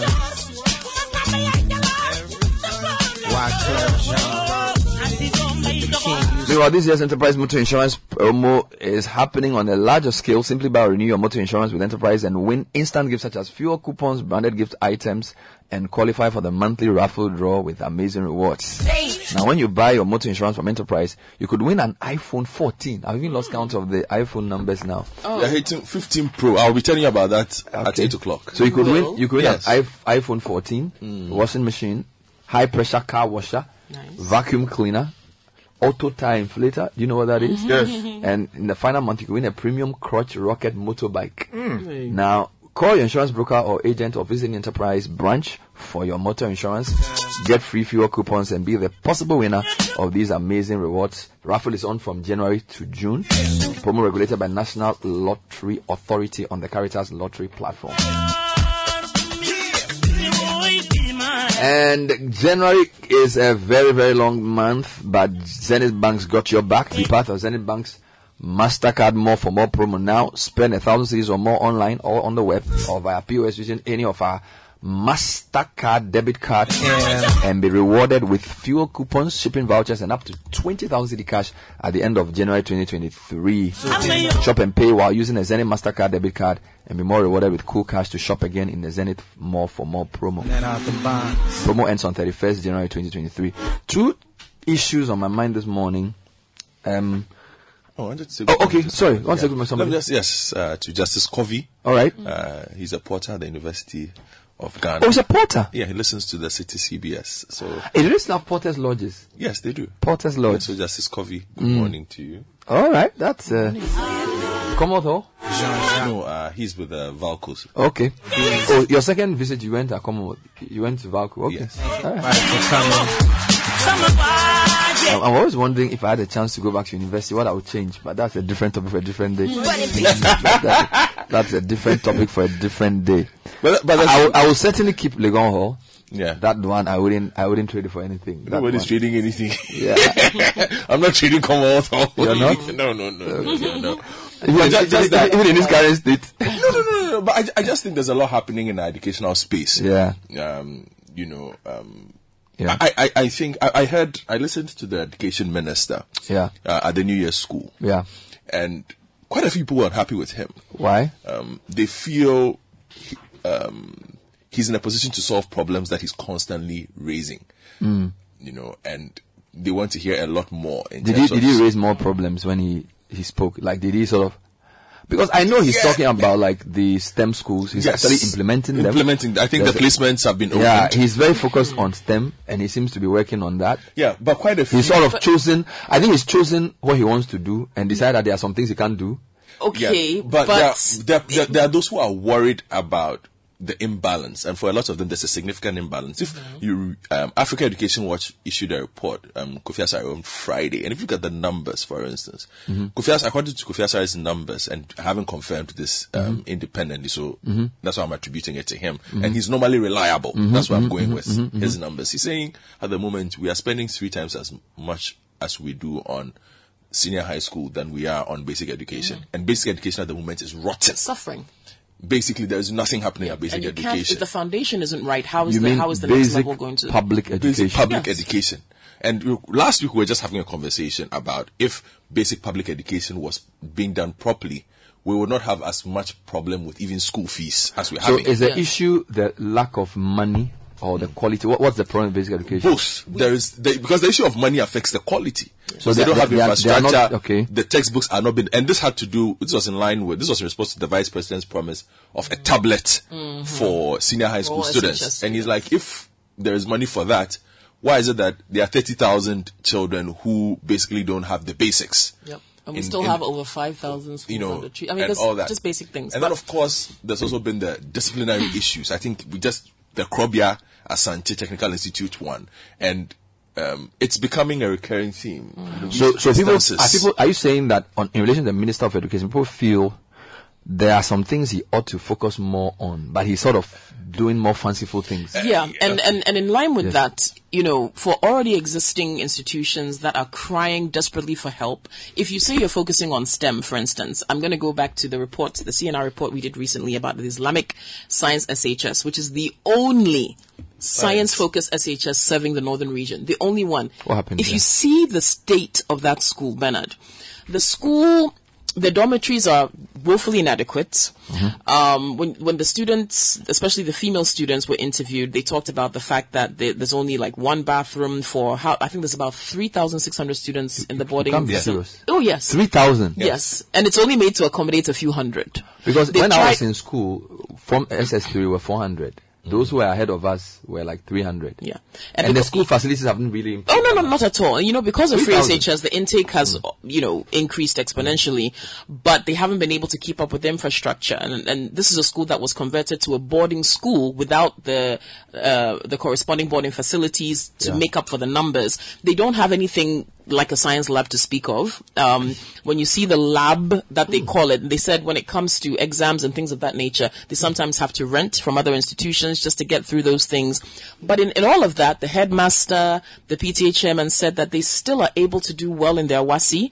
And if you go to any health facility in the northern region, chances are you will find graduates of that institution. But the school again? It's the Islamic Senior High School in Tamale. Yeah, it's not as if it's a remote or rural school. Nothing Tamale. This is a school in an urban area, but there are over 3,000 students in the boarding. That the school that people were eating on the floor? Yes, they don't have a dining hall. They don't. Yes, they don't have enough bathroom facility. You should see the dormitories. So if you consult the data of Kofi Asare, is this an outlier? Or are there a few more schools like this? We have schools like this featured every day. And see, the problem is, the problem is, like you're saying, you've got a minister who, yes, fine, you want to focus on STEM, that's great, you're building fancy new schools. What about the already existing ones that need help, that already have thousands of students well beyond their capacity that are not getting the needed attention, such that CNR has to do a report and hopefully get someone to step in. Now, after that CNR report, there was an NGO that got in touch saying they wanted to help. The PTA at the school, as there's been this back and forth about whether or not PTAs can function. Well, the parents have said they will do what they can as well, so they are trying to help. But it laid bare the inadequacies in the system and the fact that in a lot of regard, yes, we did, and he's doing his best. And old students actually also called in and sent messages saying, I want to add a question. That's the situation. I had a question for both of you. Since both of you have been studying this quite extensively, I know you focused on this on the TV last week. Yeah. Do you think there's a relationship between the way the schools are poorly resourced and the rising indiscipline? Because I'm just going through, I'm going online, I'm reading stories about indiscipline. So just for the past 3 months, SHS students in Sandema burned down portions of school in protest of seized mobile phone. Wulugu SHS shut down over student riot. Of course, the latest being the Krobia Asante Technical and Vocational School students picked up for vandalism. And then we are told SHS students in Upper East region outline measures to end student riots. Now, if the schools are getting overcrowded, if the facilities are not enough, if the teachers are overwhelmed, they don't have enough, teacher accommodation facilities on campus. 3,000 is a lot. I remember, 3,000 is a lot. More than a lot of people. And I'm thinking of Presec where I went to, right? When I was in Form 1, we were 400. The guys, JB's group were like 350. So the whole school was like 1,000. Right? And now you have 3,000 students. More. Yeah, and I don't know if the typical school, the teacher accommodation has increased, whether they have more teachers. They didn't even have the place is just exposed. It's now that through their efforts, they're trying to build a wall to protect the school, because the tables and chairs that are missing from the dining hall, most were stolen because people could just walk in and take it. 3,000 students. It's a lot of, like, I'm trying to think of 3,000. It's a lot of people. Bernard, think about this, though. In our own households, with 4 children, 5 children, look at what you go through. God. Imagine teenagers cooped up in an enclosed, hot, should we even call it a dormitory, a sleeping area, having to sit on the floor to eat their food, having inadequate supplies to even just go and learn. Okay, guys, do you understand? Guys, look at it this way. So I want to push back a bit on you guys. So you're saying two things which I feel you have to reconcile. On one hand, you're saying government seems to be spending too much on secondary education to the detriment of basic education. I'm not the one saying it. I'm coming. I'm trying to sort of tie this together. So Africa Education Watch is saying that government is spending more on SHS to a neglect of basic education, and that is not good because you need to start from the basics. Yet we are also saying that some secondary schools are so poorly resourced and the numbers are so large because of free SHS that it's possibly leading to indiscipline and lack of control. So is that not why government should spend more on secondary schools? Let me tell you this. So I'm reading the document now. So it says that in 2023, government increased free senior high school budget by about 30%. But this does not cover tablets, which may cost another $1 billion. On the flip side, primary... Sorry, repeat that. Read the thing again. I want to write it, so see it again. Is that in what? It says government has already provided textbooks. I'm reading portions. Government has already provided textbooks, iBooks, etc. in senior high schools, making the need for tablets complementary rather than urgent, albeit relevant. In 2023, government increased the free senior high school budget by about 30%, but this does not cover tablets, which may cost another $1 billion. I don't know where his numbers are coming from. It says on the flip side, though, primary schools still do not have all textbooks. Contrary to the government's promise, less than 30% were supplied last year due to financial issues. And we are in... Less than 30%? Yes. And we are in year 4 of a new curriculum. There are schools in Karachi and Chumuru without a single textbooks. Also, less than 15% of the basic school capitation grant required for this academic year was budgeted. This is because the free basic education budget was cut by 40%. Even as education's share of the national budget declined by a 2-decade low of 12.9%. Due to Ghana's debt crisis. So what are we trying to do? Is it that because free basic education is not a political promise, it can so you hold on. So it says, for instance, senior high school students are already enjoying free exercise books, notebooks, calculators, PE kits, school uniforms, school cloth. All this free? Yes. For senior high schools? Yes. Which are all good, but not available in basic schools. In 2015, Ghana cancelled free exercise books in basic schools and reintroduced same in senior high schools in 2017. Robbing Peter to pay Paul. Yes. Now, so you see, these are some of the issues that I was raising with the sector. Now, even if you come to the senior high school level as well, there's a significant lack of infrastructure. They'll tell you that we are doing A, B, C, D. But that is what is also leading to some of the problems with some of the problems that have happened. But I just feel that there are linkages. I feel there's a certain lack of engagement as well with the student bodies. So we've had demonstrations based on food. The students not liking. And most of the time, if you realize, well, you've been in senior high school before, and a lot of our listeners have been in senior high school before. Sometimes, some of these demonstrations, the things that trigger them are just, they are the ones that are readily available, but there will be underlining factors. Students don't like the fact that they don't have school, proper classrooms, maybe teachers are not coming, they don't have infrastructure, they're just frustrated. So it just shows up that one day, the food doesn't taste the way we thought it should taste. Then boom. We go. You have a demonstration. Which is why I actually think, to be honest, and I'm not saying it's right for students to go overboard, but I'm actually surprised there aren't more protests from some of the schools, because if you see the conditions in which the children live or are being educated, you'll be shocked. The point you guys are making. On one hand, based on the evidence you're putting out, basic schools have been neglected. Basic public schools. Textbooks are not being given. The capitation grant has been reduced. There isn't enough resource for basic schools. Yet, SHS budget has gone up. But it's still not enough. The bottom line is we can't afford. We're seeing over... Sorry, forgive me. Sorry. I was saying that you're saying a couple of things. That on one hand, basic education is receiving less resources. Less than 30% of textbooks were supplied. Less than 15% of basic capitation grant was given. And basically the budget for basic education is being slashed. But the budget for SHS is going up. Presumably because it's a political promise. So it's not being backed by any serious policy in relation to whether we feel basic education is doing well enough, therefore we should focus on secondary education. It's because we've promised free SHS and we'll do it no matter what the cost, even if the cost means destroying basic education. Okay? Then but in spite of this, you still have a lot of secondary schools under-resourced, like the Islamic secondary school in Sagnerigu, which we just spoke about, which you focused on. You did how many days on this? 2 days or so? It was one. Yeah, also did a full day on this.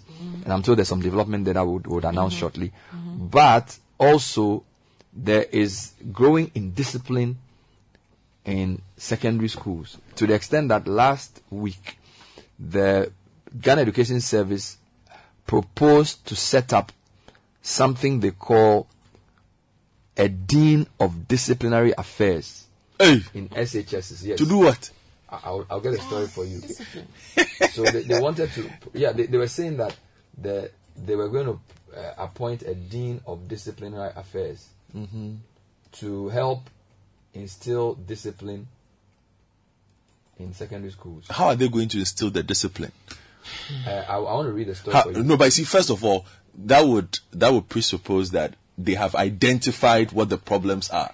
And the problem is that ABCD is what is required, including an office like this. And this office will be able to deal with the matter. Or this is just a fast-track court that they are setting up. The Ministry of Education says it will appoint Dean of Disciplinary Affairs who will be in charge of disciplinary issues in the various secondary schools, senior high schools, and public tertiary institutions. According to the ministry, the misconduct of students that attract sanctions will be directed to the Dean of Disciplinary Affairs. This comes on the back of issues of the 8 female students of Chiana High School who were dismissed for making derogatory comments against the president in a viral video. The president intervened, So City News, PR officer of the Education Ministry, Kwesi Kwatin, said the guidance and counseling unit in schools will work together with the Dean of Disciplinary Affairs. Quote, recently the minister hinted of Dean of Disciplinary Affairs to augment the work. Just as we have institutions responsible for ensuring discipline, we still have persons who will go against accepted cultural values. Work with the guidance and counseling unit to make sure discipline is in our school. Why not just strengthen the guidance and counseling units? Because we want to do something and brand it. So why not just, you see, you don't need somebody above with the guidance and counseling units. Strengthen the guidance and counseling units. And again, you see, we are all products of this system, Bernard. Don't even go there. I think the question you should first ask is that, what have they established as the cause of the growing indiscipline? What study have they done to show that over the past 3 years, there's been X% of increase in incidents, 20% caused by food, 10% caused by mosquitoes, 10% caused by whatever. And then the reason that is happening is that in X% of the schools, we didn't have enough teachers on duty, and for which reason we are good. Do you understand? Yeah. All you get up is to announce the Dean of Disciplinary Affairs, and which is the problem. So what you find is that there is a disconnect between the solution and the issue. So even if there is a connection, we don't know if the connection is based on any proper research. You see, and the reason, and in all this, I'm yet to hear of a concerted effort to engage the students. You see, and that's the problem I have with the system. You see, you are treating 14, 15, 16, 17, 18, and the way our system works, in some schools you would have 19, 20-year-olds as if they are 8-year-olds. So there is no regular form of engagement. There's no proper representation where the students actually feel we have a voice. That is also an issue. But we forget that when it's getting close to elections, Bernard, every politician campaigns in senior high school, even though it's not supposed to happen. Tell me you did not experience it when you were in Preside. They didn't come. It's now that they are doing it. Godfrey, I want you to hold on. I want to sort of go back to the latest incident to see if we can work our way back. This morning, the first part of the show, we're talking about the disalignments or misalignments in education, the apparent growing spate of indiscipline in our secondary schools and the poor quality of our basic education. Here's a report from the Krobie Senior High School over another round of indiscipline. Although the motive of the disturbances is not clear, authorities say it could be linked to the dissatisfaction the students expressed about the poor performance of their predecessors in their final examination. The rampaging students at about 1 a.m. on Sunday caused a power outage in the school and embarked on a protest amidst destroying key facilities and also attacking the residential apartment of the school's principal. The students during the protest also broke into the stores of the schools where food items are kept and scattered everything in the room. The coordinator of senior high schools in the Setre East District, Ebenezer Kwesi Opoku, confirmed the incident to City News. According to sources that from the school principal and then staff on campus, around 1 a.m., the demonstration began. They started off by cutting off electricity on campus and then attacking vehicles and any properties they could lay their hands on. And so official vehicles, 4 of them, Nissan Patrol, Isuzu pickup, official vehicle for the principal, another pickup, and then the school bus, making 4. Aside of these 4, they also vandalized 2 vehicles belonging to staff of the school. One Toyota vest belonging to the senior mistress, and then another private car belonging to another staff of campus. Apart from the vehicles, they attacked the principal's official residence, and so air conditioning. They tried to enter the facility, but because of the durability of the Chinese doors, they could not penetrate. So they just did some scratches here and there. You find stones on the various structures. They had prepared their drums and then keyboard, or let's say their organ for today's service. And so at the assembly hall, and they were able to break into the hall and destroy. In fact, they dismantled everything in terms of the drums and then the keyboard. So we find fragments of the gadgets outside. Tables and chairs were turned upside down. And then also the stores of the school where they have their foodstuffs and uniforms for distribution. In fact, they had received some foodstuffs. So you find flour spread at the compound of the school. You find rice, you find sugar, beans, gari. In fact, when you enter the stores, they had just torn the bags of the bags of the rice and any other item in there. He added that the 40 students are being held by the police for questioning. City News has learned that the Ashanti Regional Director of the Ghana Education Service and other authorities have been to the school, and the student population has been asked to go home. So that was Hafiz Tijani's report, giving more clarity to the situation in the Tunebu Akodia Senior High School. And as we said, this has happened in a number of schools. We're putting the various incidents together, and it seems to be a growing spate of indiscipline in schools, and we don't know the cause. I just feel there's some missing link, something we are not getting right, whether we haven't studied it properly. Mm-hmm. I don't know whether there's some committee that can sit and review the acts. Because for me, you need to glean the inside. What's happening? What's going on? What's going on? Then you can use that to... Yeah, so just circle back to sort of wrap up this part. The good news, though, is that following the show you did, was it Monday or Tuesday? It was either Tuesday or Wednesday. Yeah, you spent the whole day on the Islamic high school. Yeah. And I think the pictures were very, very sad to see future leaders sitting, eating on the floor. City TV, through the City Foundation, is intervening.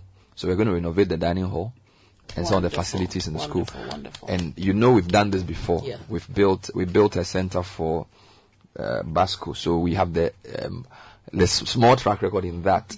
So having spoken to school management and some alumni and other stakeholders, City TV through the City Foundation is going to review that. A lot of times people say, oh, to rebuild the dining hall. A lot of people say, Ayupo, you just highlight stories. What's your job? The truth is that we are supposed to show what is going on, but certain times we feel you can jump in and intervene, and this is one of the occasions. The school is at Sagnerigu, and the dining hall will be renovated through the support of City Foundation. Fantastic. So that is not the solution to all the problems in the world, but it's picking one. You know, I was listening to something this morning.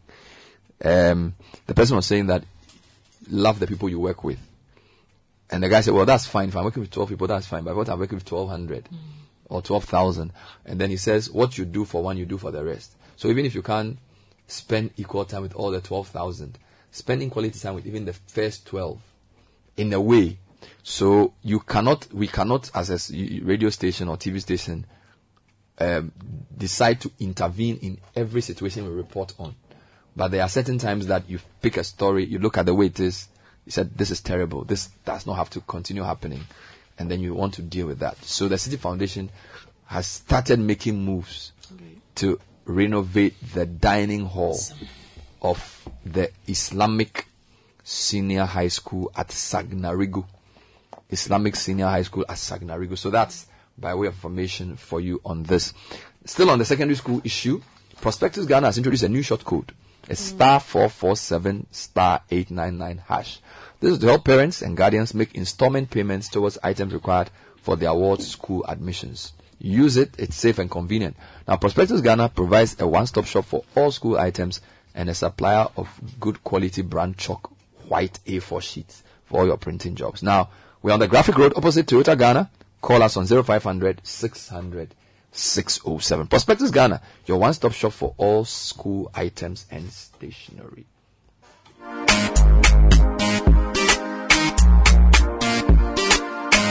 Social Media Trends is next, brought to you by Vodafone. The Cookie, if I help me. Sure. Help me here. Our friends at Vodafone have the One Ghana promo. With just one Ghana CD, you can have 20 minutes of talk time to all other networks and 1 gigabyte of data every day between 5 a.m. and 11:59 a.m. Just dial *530# to subscribe. Vodafone, further together. It's also brought to you by Cal Bank. Now you can access our short code service *771#. Also use CalNet and the Cal Bank app when you reactivate your Cal Bank account between now and the end of the month. It's so easy. So just contact us 0800 500 500 on WhatsApp, on social media platforms. We're there as well. Cal Bank, forward together.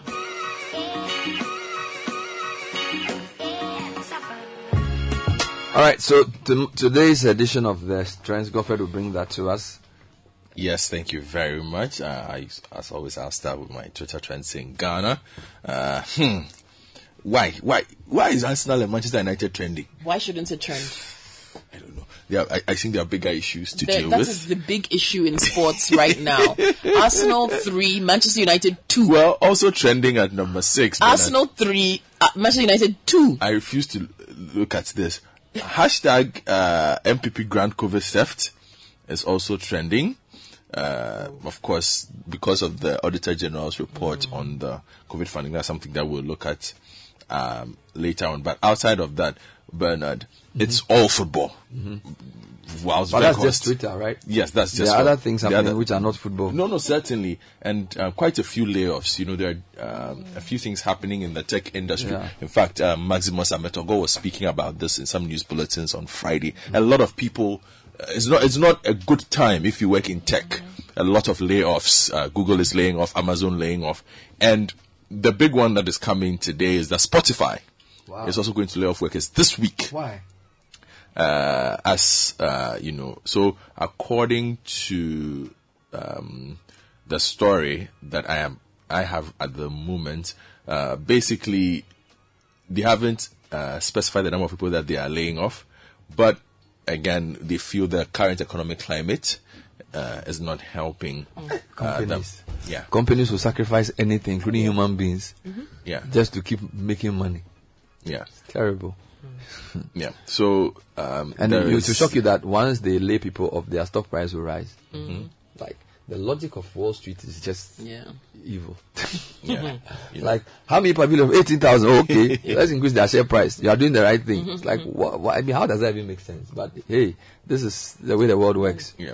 Well, one that we are aware of, well, those that we are aware of course, Google laid off Microsoft. So Amazon is laying off 18. Yes.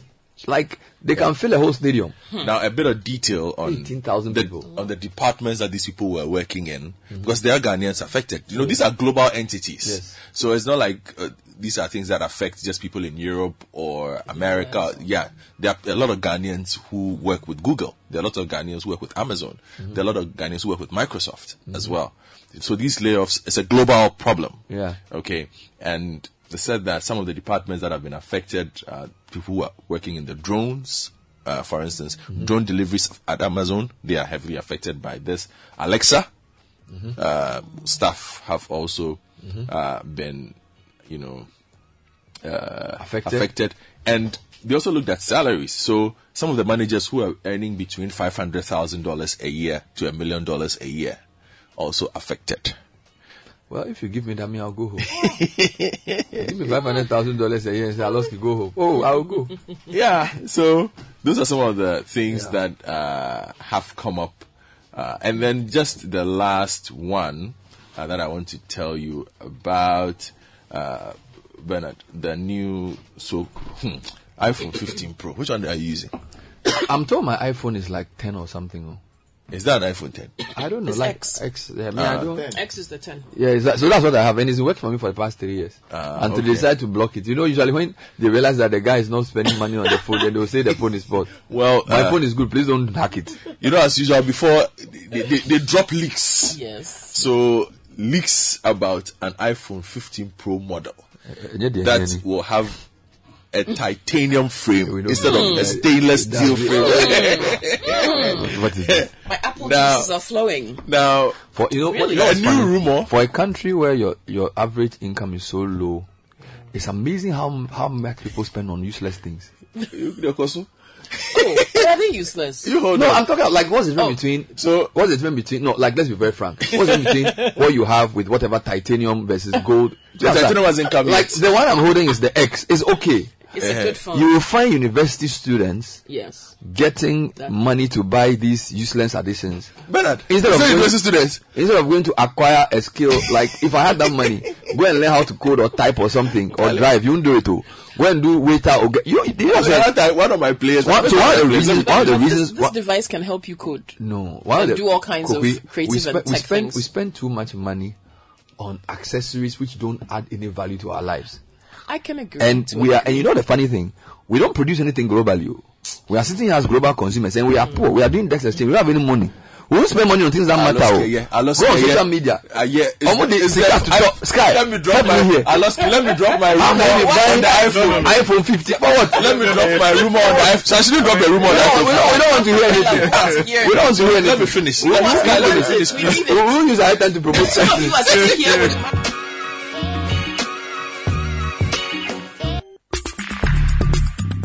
Join the conversation on the City Breakfast Show on Facebook at facebook.com/City97.3, Twitter at twitter.com/City973, and Instagram at instagram.com/City973 with the hashtag CityCBS.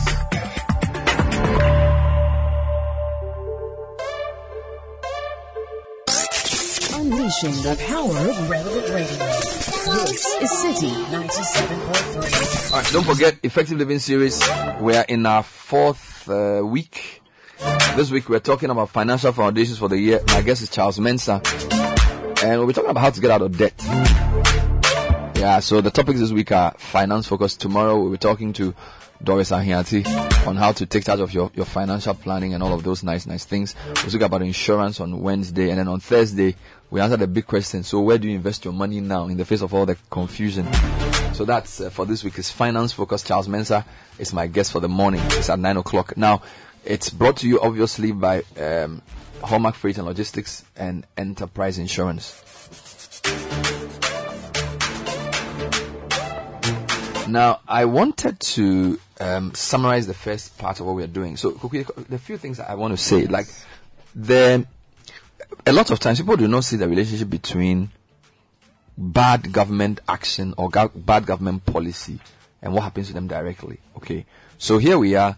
All of us here pay an arm and a leg for basic education for our kids because we don't trust the public education system for basic schools. So if you look at the amount the government says they are spending on educating a basic student for a year, I think some of us even spend more on a month on our child than what the government spends on a year on a child. So it's a sham. Let's just be honest. Because, I mean, all of us have opted out of the public basic school system. And I won't say we are the wealthiest people in Ghana. We are not wealthy. We are okay. We are just, well educated, and we feel our children deserve better. So we have to find a way of paying for their fees. All right. So there's a big conversation to be had about government mistakes in education. This fixation with free SHS, which is not statutory. The law makes free, compulsory, universal basic education. So you can't leave that undone and then say, because I promised to give people free SHS, everybody else can perish. This may not be the platform to get into the details. We are having discussions with the Parents Alliance, Alumni Alliance. We're going to have a conversation about that in the coming weeks on education and how to deal with these misalignments. And I just want to say that citizens must get interested. You see, try and understand what's going on so you can take an informed decision. Don't check out of the system mentally, because some of the things the government is doing is simply not on. You cannot be depriving basic schools of textbooks, depriving them of the basic essentials, and diverting money from other sources to free SHS just because it's a promise you made for an election. That's not the way to go. Policy must not be driven just by the need for votes. And I feel we need to come back to this point. Now, I want to move to health. Because again, each time we do Auditor General's report and people start making references to the report, it's like, oh, these reports is the same thing. It's big. They are going to talk. Nothing's going to happen. I want to bring a local issue first. Because I like what you guys do on the TV. What you do is that you pick a local issue, a disassembly. You pick a road, you pick a school, and you focus on it before you broaden it. So you start from the particular and then you end on the general. All right? And I think that's the way to go. So I'm going to take you to last week. Last week, Zoe interviewed an officer in a health facility at a place called Zabzugu Tatali. This is very close to the Ghana-Togo border. And I just want you to listen to the conversation about the state of one hospital in Ghana where citizens are being treated.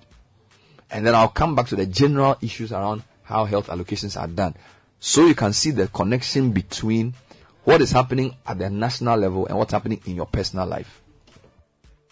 Virtually, there is nothing in the hospital. There was a new doctor coming. He went around the facilities and realized that nothing is there. So he just said, if things are not fixed, he's going back to prepare and come back. But until things are fixed, he wouldn't be able to come. And it's so worrying. Even our administrator, he doesn't have an office to sit and work. And it's like the hospital is being run by the medical soup and the accountant.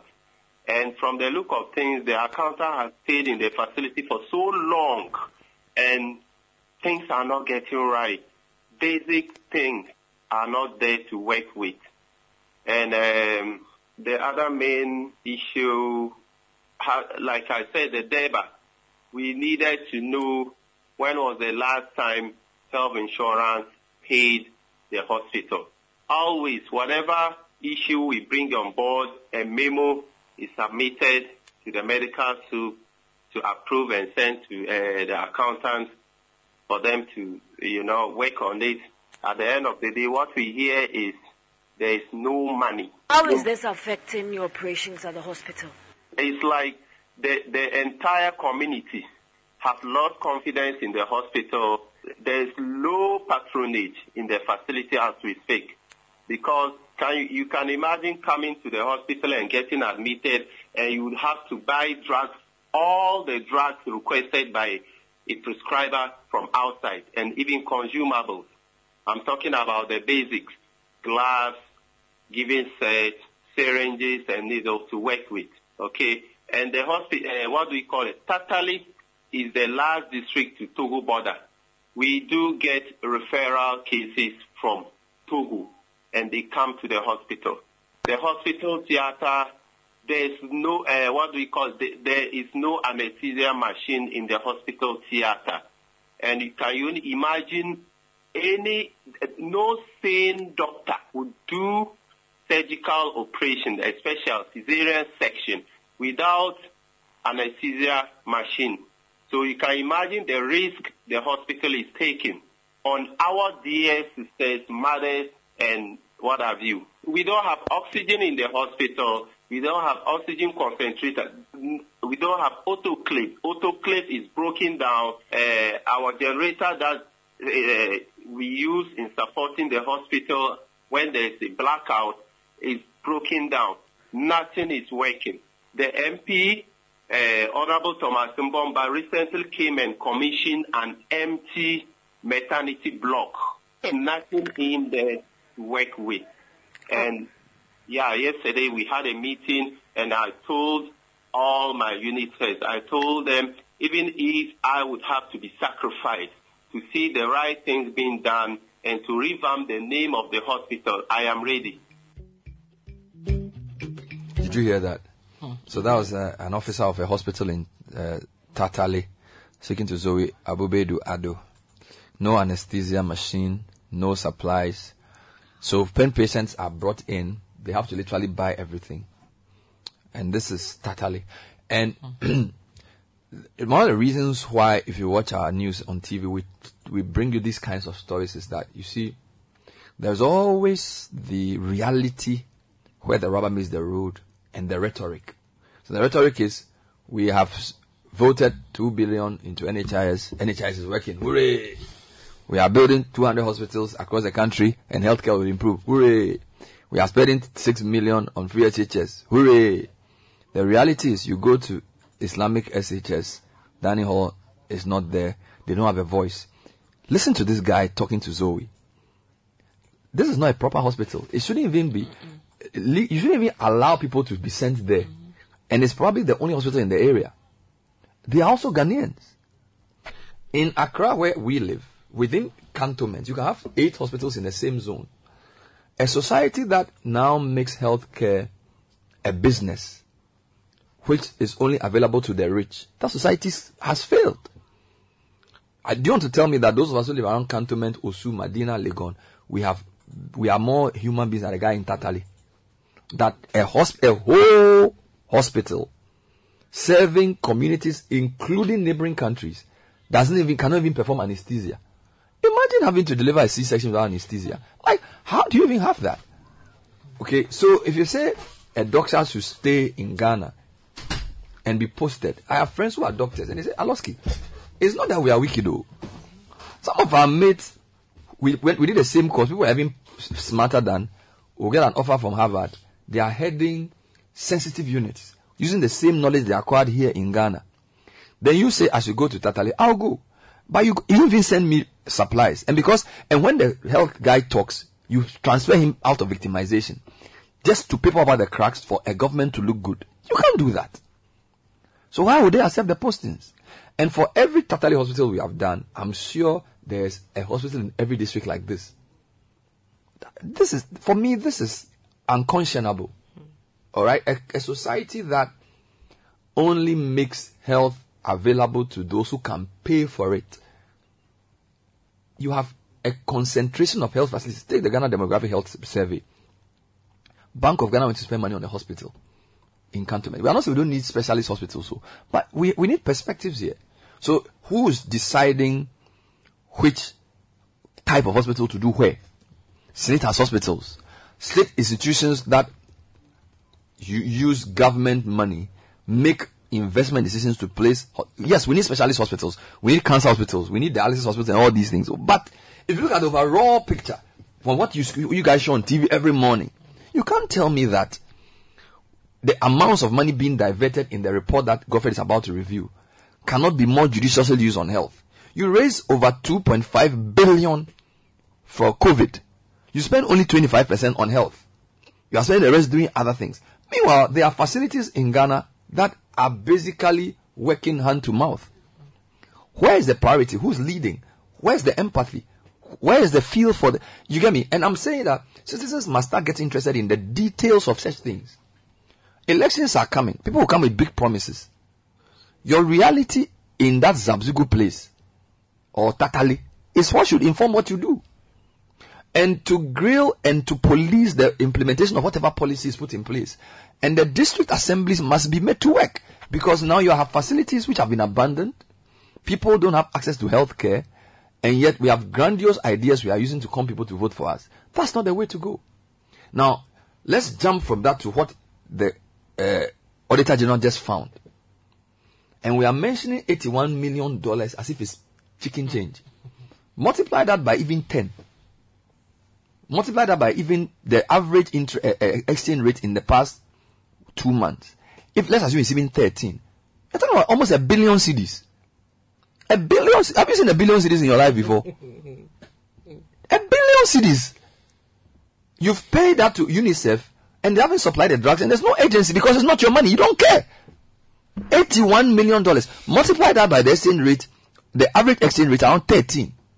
Sky, take a calculator, please help me. $81 million. 81 million. 1, 2, 3, 4, 5, 6 times 13.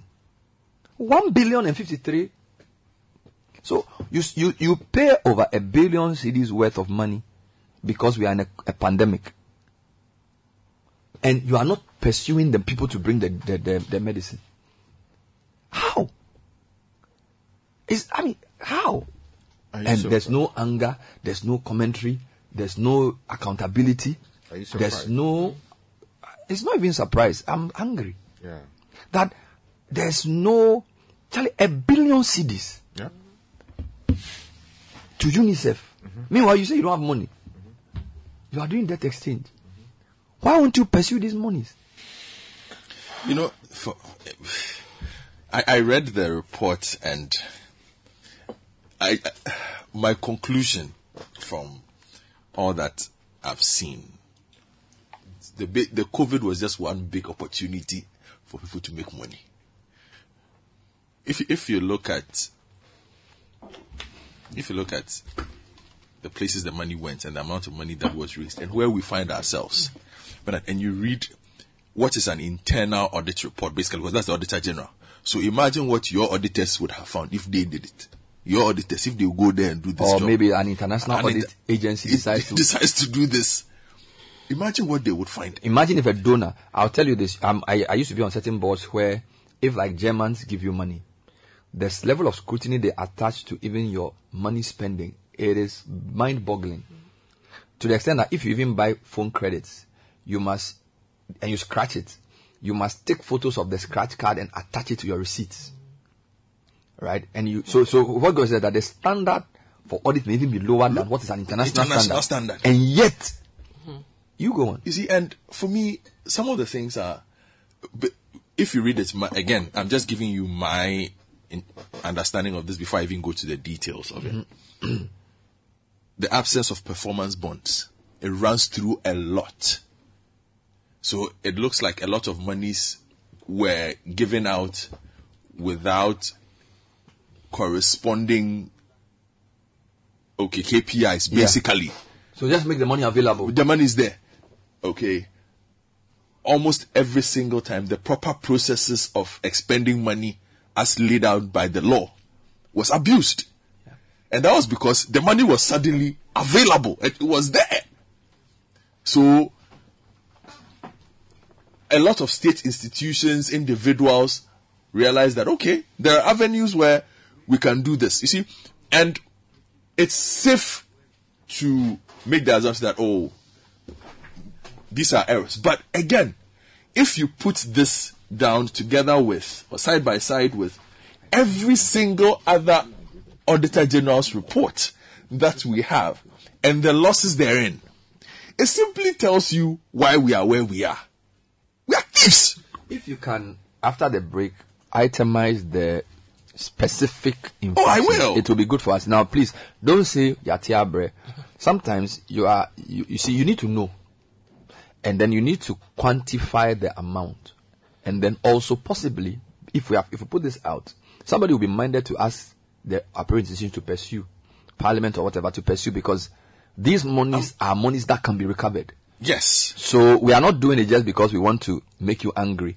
We are basically pointing to what is possible to salvage a situation. So it's 8:30. Let me just be accountable for the time whilst I come back to the report.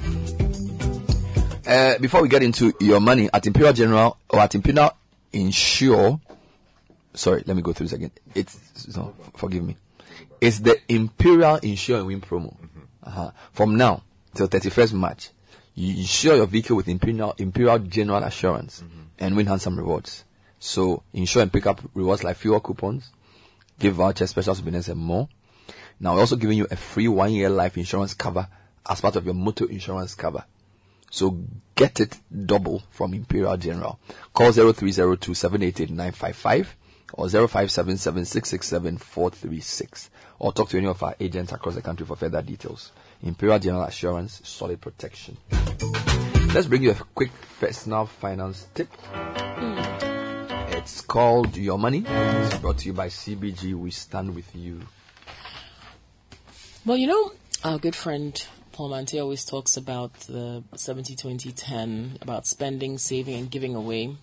I think today we can talk about giving something, especially with what we've learned that the City Foundation is doing. And yes, maybe it's a plug as well, but if you can, you know, we know times are hard, we know things are hard, but there are some of us who can still give a little bit. And it doesn't have to be much, because when you aggregate, obviously you get a big amount. So whatever you can do, it could be 5 cities, it could be 10. But I think it's still important for us to not lose sight of the fact that it is important to give to causes that need it. So as we're all trying to manage the finances that we have and dealing with all of the issues that have cropped up in these harsh times, there's still room for us to say, you know what? Yeah, things are tough for me, but there's somebody in Sagnarigu who's eating on the floor because their school doesn't have a dining hall. There's somebody in Zabzigu who doesn't have a proper hospital. You know, and if there's a way for us to do even a little bit to support, still find a bit of your money to do that.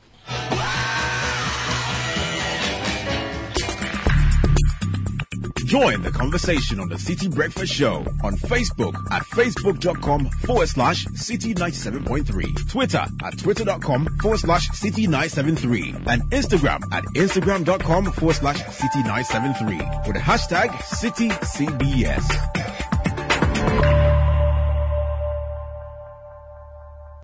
This is the City Breakfast Show, the city's biggest conversation. The City Breakfast Show. Rise above the noise. Keep on.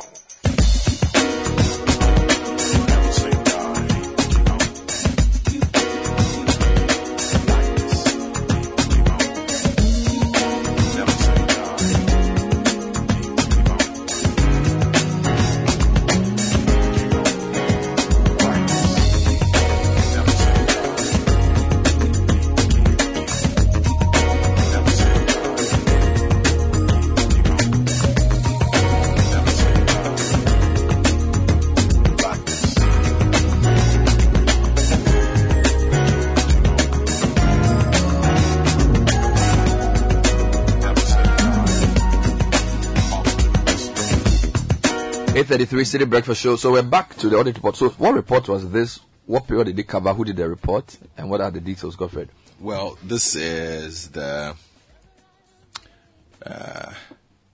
special audit? Yes, it's a special audit. So basically it's the report on the audit of the government of Ghana COVID-19 expenditure for the period March 2020 to June 2022.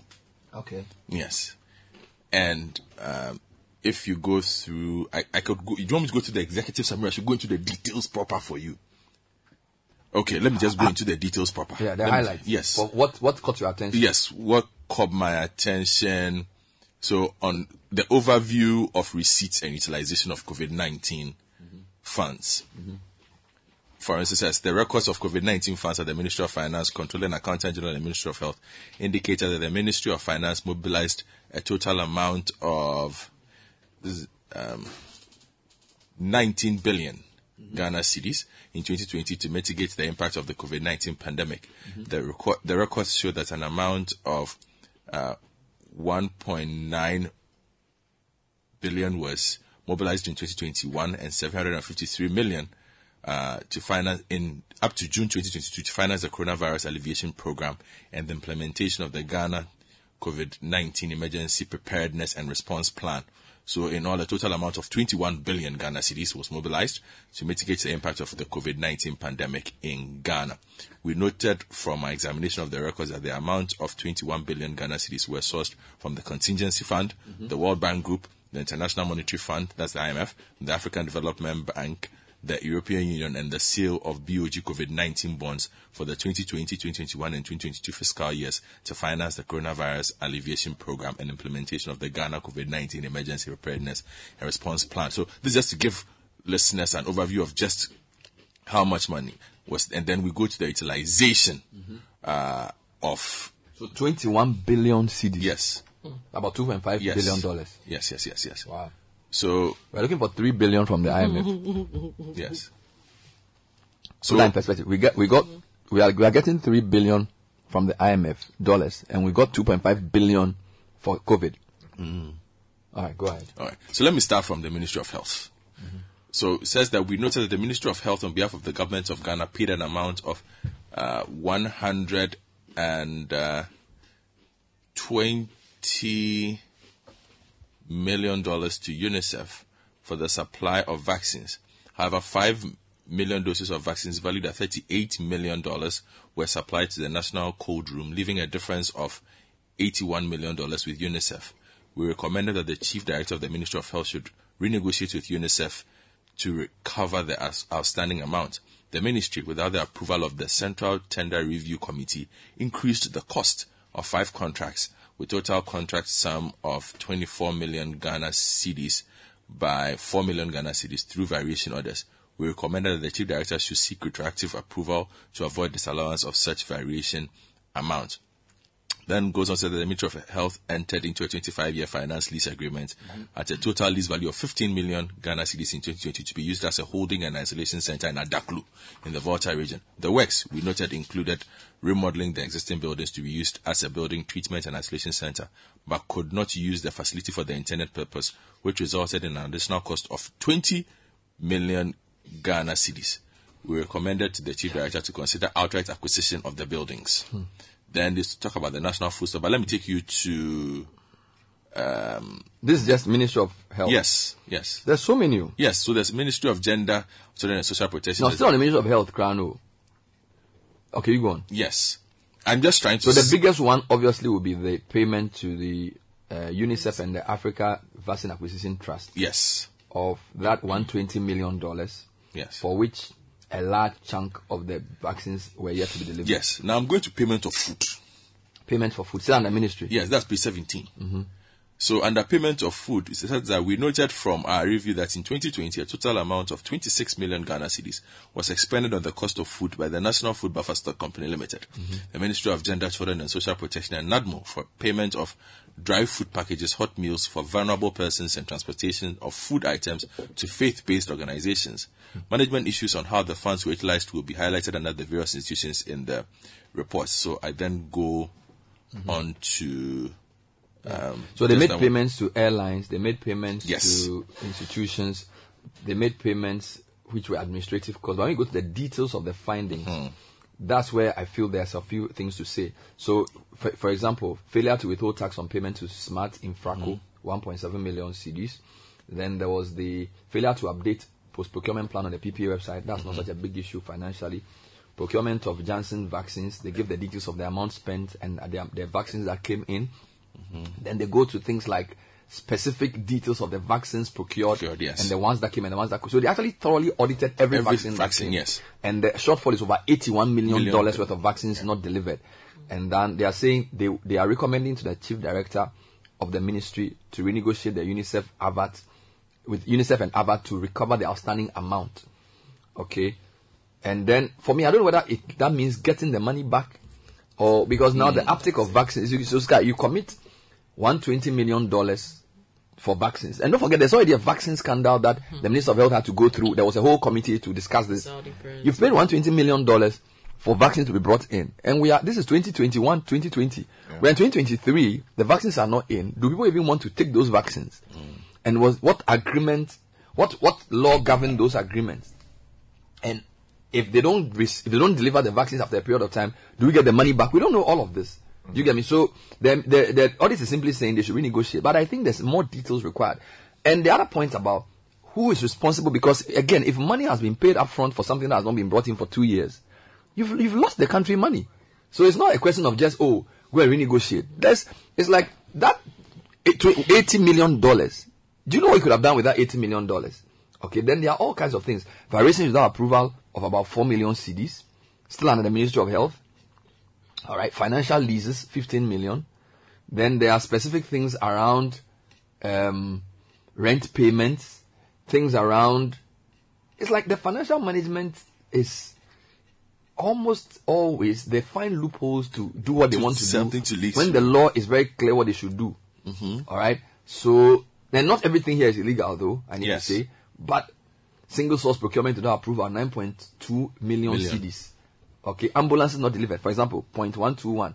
We noted that the ministry entered a contract signed on 15 December for the supply of 26 Toyota Hayes Deluxe ambulances valued at $4 million, out of which $7,000 was paid with the PV number listed as of September the 2nd, 2022, to be delivered by 15 January 2022. However, the ambulances remain delivered as of 28 November. Remain undelivered. So you paid for the ambulances, and they were supposed to deliver the ambulances by January, and as of November of that year, the ambulance has still not come. The chief director explained that the supplier applied for extension to meet some technical specifications. Then he says, under the current economic difficulties, the supplier could apply for price variation to unduly increase the cost of the contract, which could have been avoided if the ambulance had been supplied as scheduled. So it's basically saying the supplier can say the economic situation means they can't even supply the original ambulance at the same price, and we've lost money. Okay, management has indicated that upon technical inspection by the World Bank, additional specifications have been recommended, and the contract has therefore been extended to March this year. And then they are saying the chief director should ensure the ambulances are delivered. Medical items not accounted for, $247,000. Then let me take you to the Ministry of Gender and Children and Social Protection. So on the payment acknowledged with honor certificate, that's for the food. That's 11 million Ghana cedis.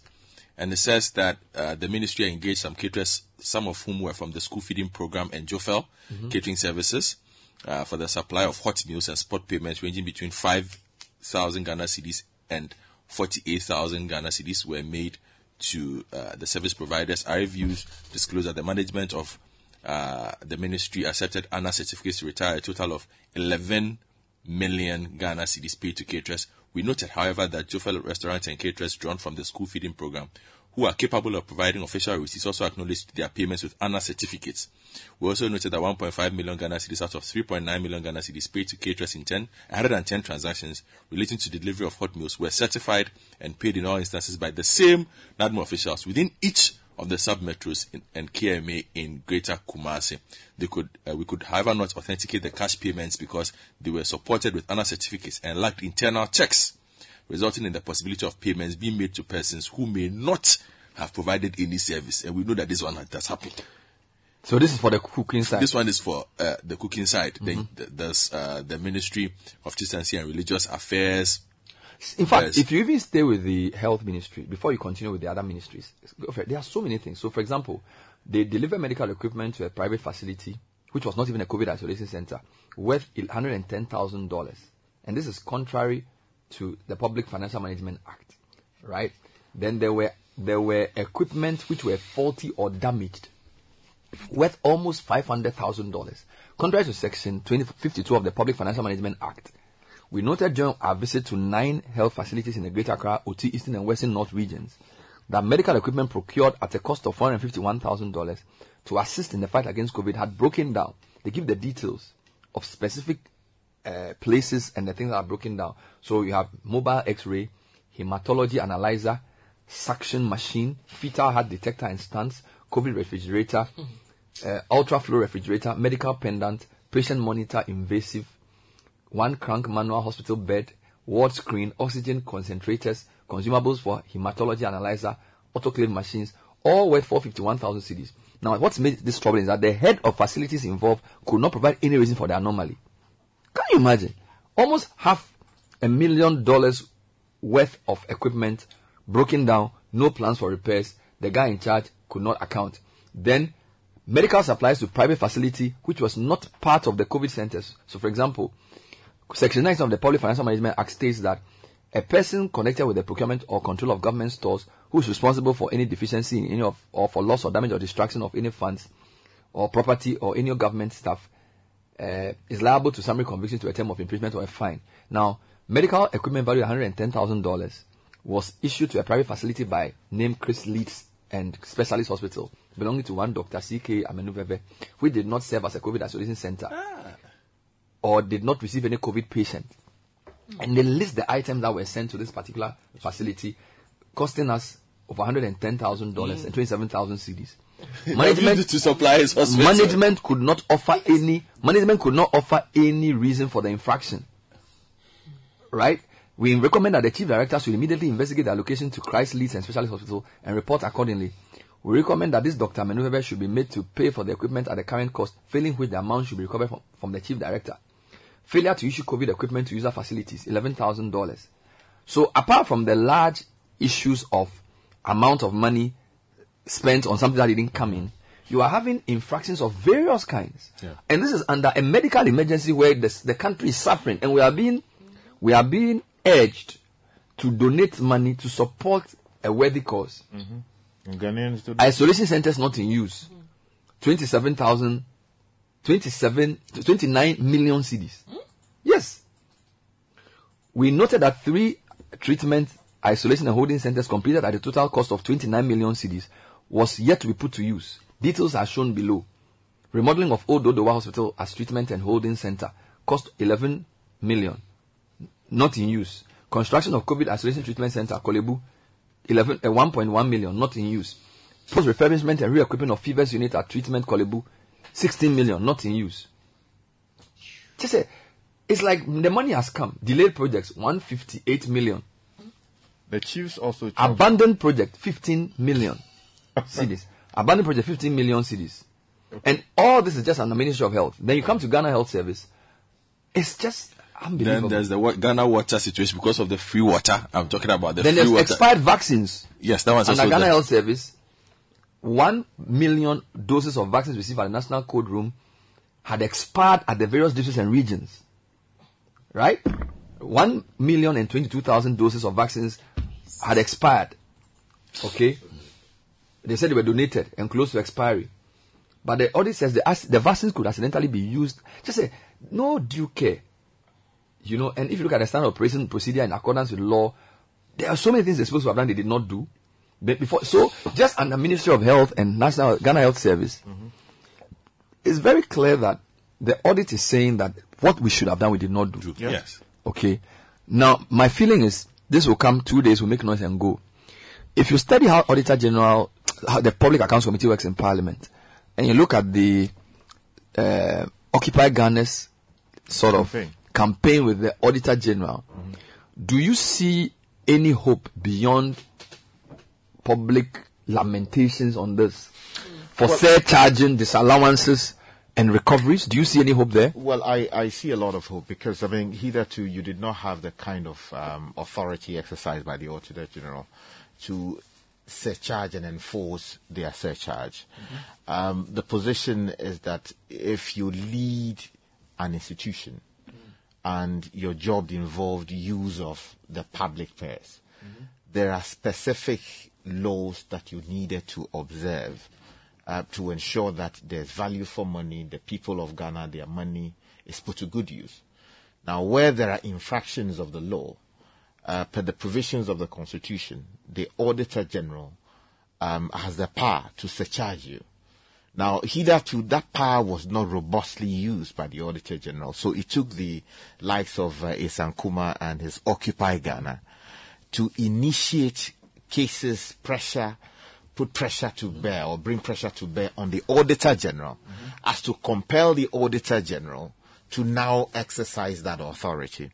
So we have seen a movement from the hitherto passive days where the Auditor General merely reported on the anomalies, the losses, and the breaches, and left the rest of Parliament to do its job, and then very little or nothing at all is done about it, to the age where actively we are seeing the Auditor General pursue people to recover monies that may have been taken unlawfully out of the public purse or may have been misapplied. Now, the question, though, is that what amount of work has been done as to consolidate all the efforts that have been done by the Auditor General over the last few years, so that we know how much money may have been lost and how much effort they make to recover and how much was actually recovered. So there is progress, Bernard, but I think we need to do a lot more. But you know, what actually also has got to be done is that beyond the recovery of these funds, there is also the need for active prosecution of people who deliberately take money out of the public purse, knowing very well that they were not entitled to it. So that in cases where the refunds were not made, in cases where it is established that there was criminal motive or there is criminal motive, prosecutions should follow. And that is where you would expect the Attorney General and allied institutions of state to take up these matters and deal with people. For instance, I was looking at one of the areas where, you know, people were given money for purposes of ensuring that insurance is provided for, you know, workers across the board, because the president so announced. But some way, somehow, within the Ministry of Information, people decided to pay themselves merely because they had gone to work. Yes, and in the report. Wow. They paid themselves when they were already paid by the state to go and work for the good people of Ghana. But they paid themselves allowances in excess of several thousands of Ghana cedis. Again, our chiefs were also given money. And the idea behind the giving of the money was to ensure that they should go out there and preach to people in their communities, because our chiefs still retain a lot of control, a lot of command, a lot of respect within their respective jurisdictions. So money was advanced to them to go and talk to people, encourage them to use nose masks, wash their hands and all of that. But if you look at the report, we are told that what? In excess of 605,962 Ghana cedis was unaccounted for. And it ran across. And chiefs are supposed to be people we should hold in high regard. They must lead by example. And yet, people are not accounting for funds that they have collected. So if you collected public money, you have not accounted for it, sanctions must follow. Do you understand the point I'm making? Again, if you go further deep into this report, there are other references made to misapplication of the funds. The money was given to you. For instance, an amount of 20,000 Ghana cedis was released to a group of people. 25,000, it was 7,000 misapplied. 36,000 misapplied. 100,000 misapplied. When you add it up, big money. 285,000 Ghana cedis misapplied. That's just one area alone. So the point I'm making is that, as Bernard said, we are going to the IMF begging for $3 billion to be released over a certain period of time. It is not coming at a go. In the name of COVID, a crisis that the world was dealing with, we raised in excess of $2.5 billion. A lot of hard currency. Which money we were hoping to use to deal specifically with issues allied to COVID-19. Some way, somehow, the Ghanaian in us found the ingenuity, and I'm using the word advisedly, to misapply the resources and in worst case scenario, steal them outright. Because how do you use public resources for a purpose and you cannot account for it? I wanted to mention some of the terms that the Auditor General used in describing some of the things they did. So, for example, there's a category called unsupported claims. Yes. There's a lot of money that went into unsupported claims. Then you had over-invoicing. Oh, that was a local favorite. Then there's unapproved costs. Another local favorite. Okay. Then single source procurement. Oh, that one, then, that is what we do. And then unspent funds, which is not a bad thing. Yes. If the money is there, that's okay. Yeah. Okay. Misapplication of COVID funds. All right. And these are all technical ways of describing the same thing. And you know, abusing the public trust you've been given in managing public funds. Yeah. And I want to urge people to go and look at the Public Financial Management Act and familiarize themselves with it, because there's a lot of sins committed against Ghanaians because people misapply public funds and they are very technically creative. Yeah, you know, in what they do. All these things lead to financial losses to the state. And many of these losses are willful. And certified payments. Exactly. So, Bernard, what I'm saying is that once it is established that people have creatively used their skills to misapply resources, which misapplication leads to losses to the state, it is essential that the Attorney General and allied institutions are seen to be working. But I have a question for you. See, the process for audit is such that after the report is released, there has to be, of course, there's management comments that have to be done, and then the final report is sent to Parliament, and then somehow Parliament takes like 2 years to sit on the report. Yeah. So as we speak, Parliament is doing a hearing, Public Accounts Committee, but this is for 2020. Yeah. Is there not something we can do to quicken the process so that we are in 2023? This report is very fresh. This is end 2022. So that if for example, the PAC now, headed by Aveji, were to be examining this one, it would have made much more impact, because what they are reviewing on television now is 2 years ago. Okay, so there are a number of things that lead to these delays. The first has got to do with the capacity of the Auditor General itself to be able to deal with these matters. Many of these audits are conducted, 2 years or 3 years, sometimes 4 years after the fact of the misapplications. So then they are not current in the strict sense of the word. So there has got to be something done about it. So the audit itself is delayed. Delayed.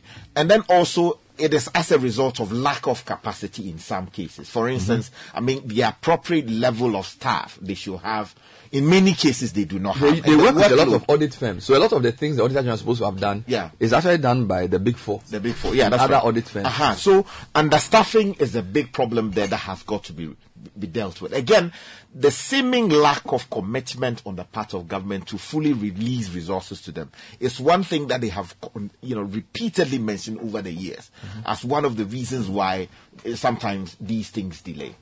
And then also, you also have lack of cooperation. In many cases, by these state institutions that should supply the information. They don't want to. You understand? Explaining why we even have the gift miss, because this is supposed to be, an electronic system where we can monitor what payment is being made, why it's being made, and all of that. So a lot of interventions have been made to deal with some of these problems, except they are not producing the results. At the level of Parliament, again, the committee is chaired by the minority side, usually. Repeatedly covering Parliament, one of the concerns they have also raised over the years is also the workload. Yeah. And then also the lack of resources sometimes, because money is not... Parliament is supposed to control its own budget. In other words, when they say this is how much we need, the government is supposed to supply it. You understand? The executive. Parliament is part of government. Exactly. But for some reason, there's some muzzling of Parliament, and what they need really to do the work doesn't ultimately get to them. But it's also important to mention that even they themselves, Parliament, they have got to do overwork. They have got to do overtime. They have got to sit for long hours. Let them say that, okay, we have 10 outstanding reports from the last, say, 2 years or so. Why not set aside 1 full month or 2 months or 3 months and say that as for these reports, we want to clear them so that going into the next Parliament, there will not be backlogs that would have to be dealt with. But Bernard, I think it's important to mention that this fund was not just created fancifully. It was created for a purpose. And there was an act that was passed to ensure that people are put in place to run how the money is collected, and then also to direct how the money is expended. And quickly, Bernard, with your permission, let me refer you to the novel coronavirus COVID-19 National Trust Fund of 2020.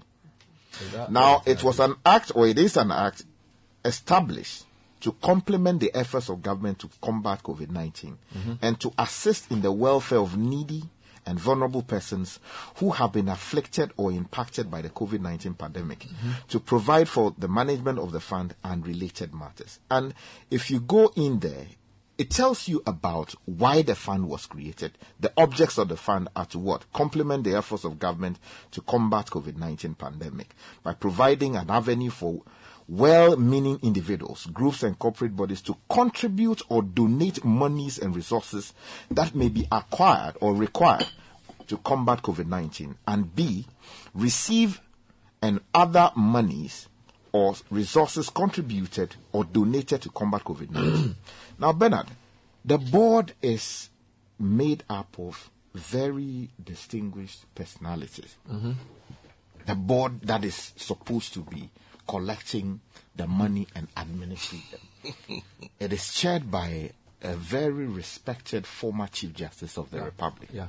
It's just unfortunate that we don't have time. No, Sky, I think we can come back to this because where you are going, I just want to clarify a few things.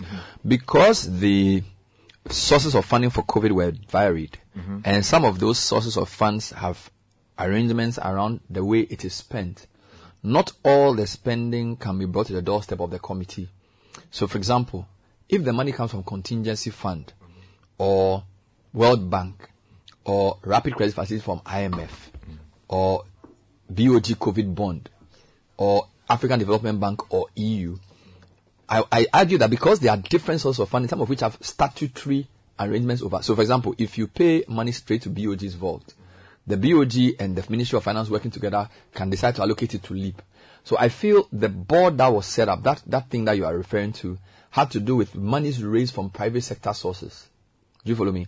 So there was an effort to raise money from private sector to complement these official sources of money. So these official sources of money, where some of them went straight to budget. So the committee will not have any locus in even trying to direct. So for example, if an amount is transferred into Government of Ghana Treasury account from EU, money is fungible. Ministry of Finance can then say, we're using that to go into LEAP. The committee may not have the board, you mean? Yeah, the board. What the board has oversight over will be monies private sector.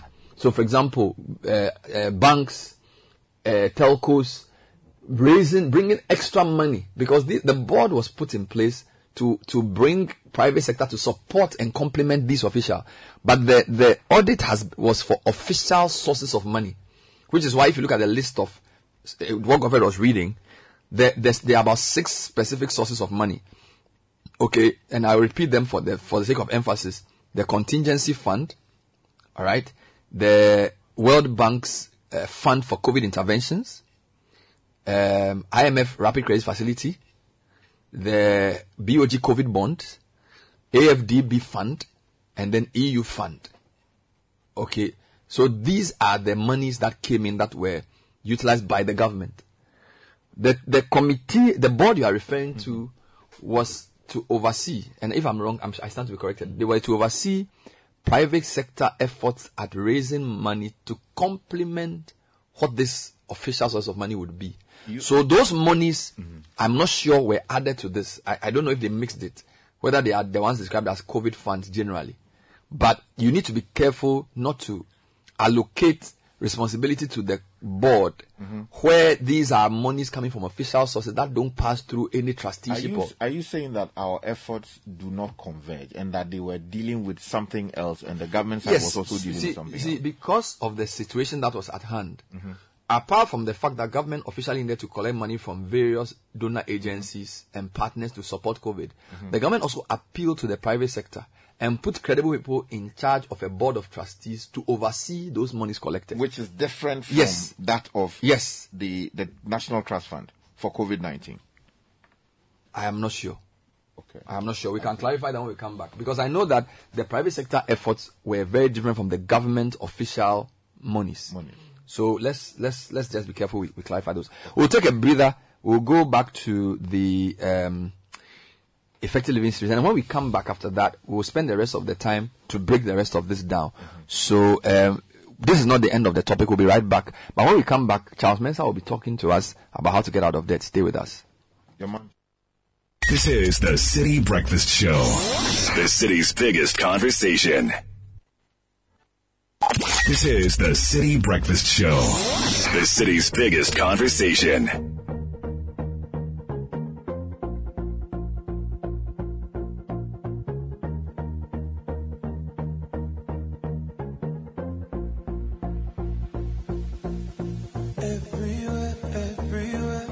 Welcome to week 4 of your Effective Living series on the theme 2023 Starter Pack.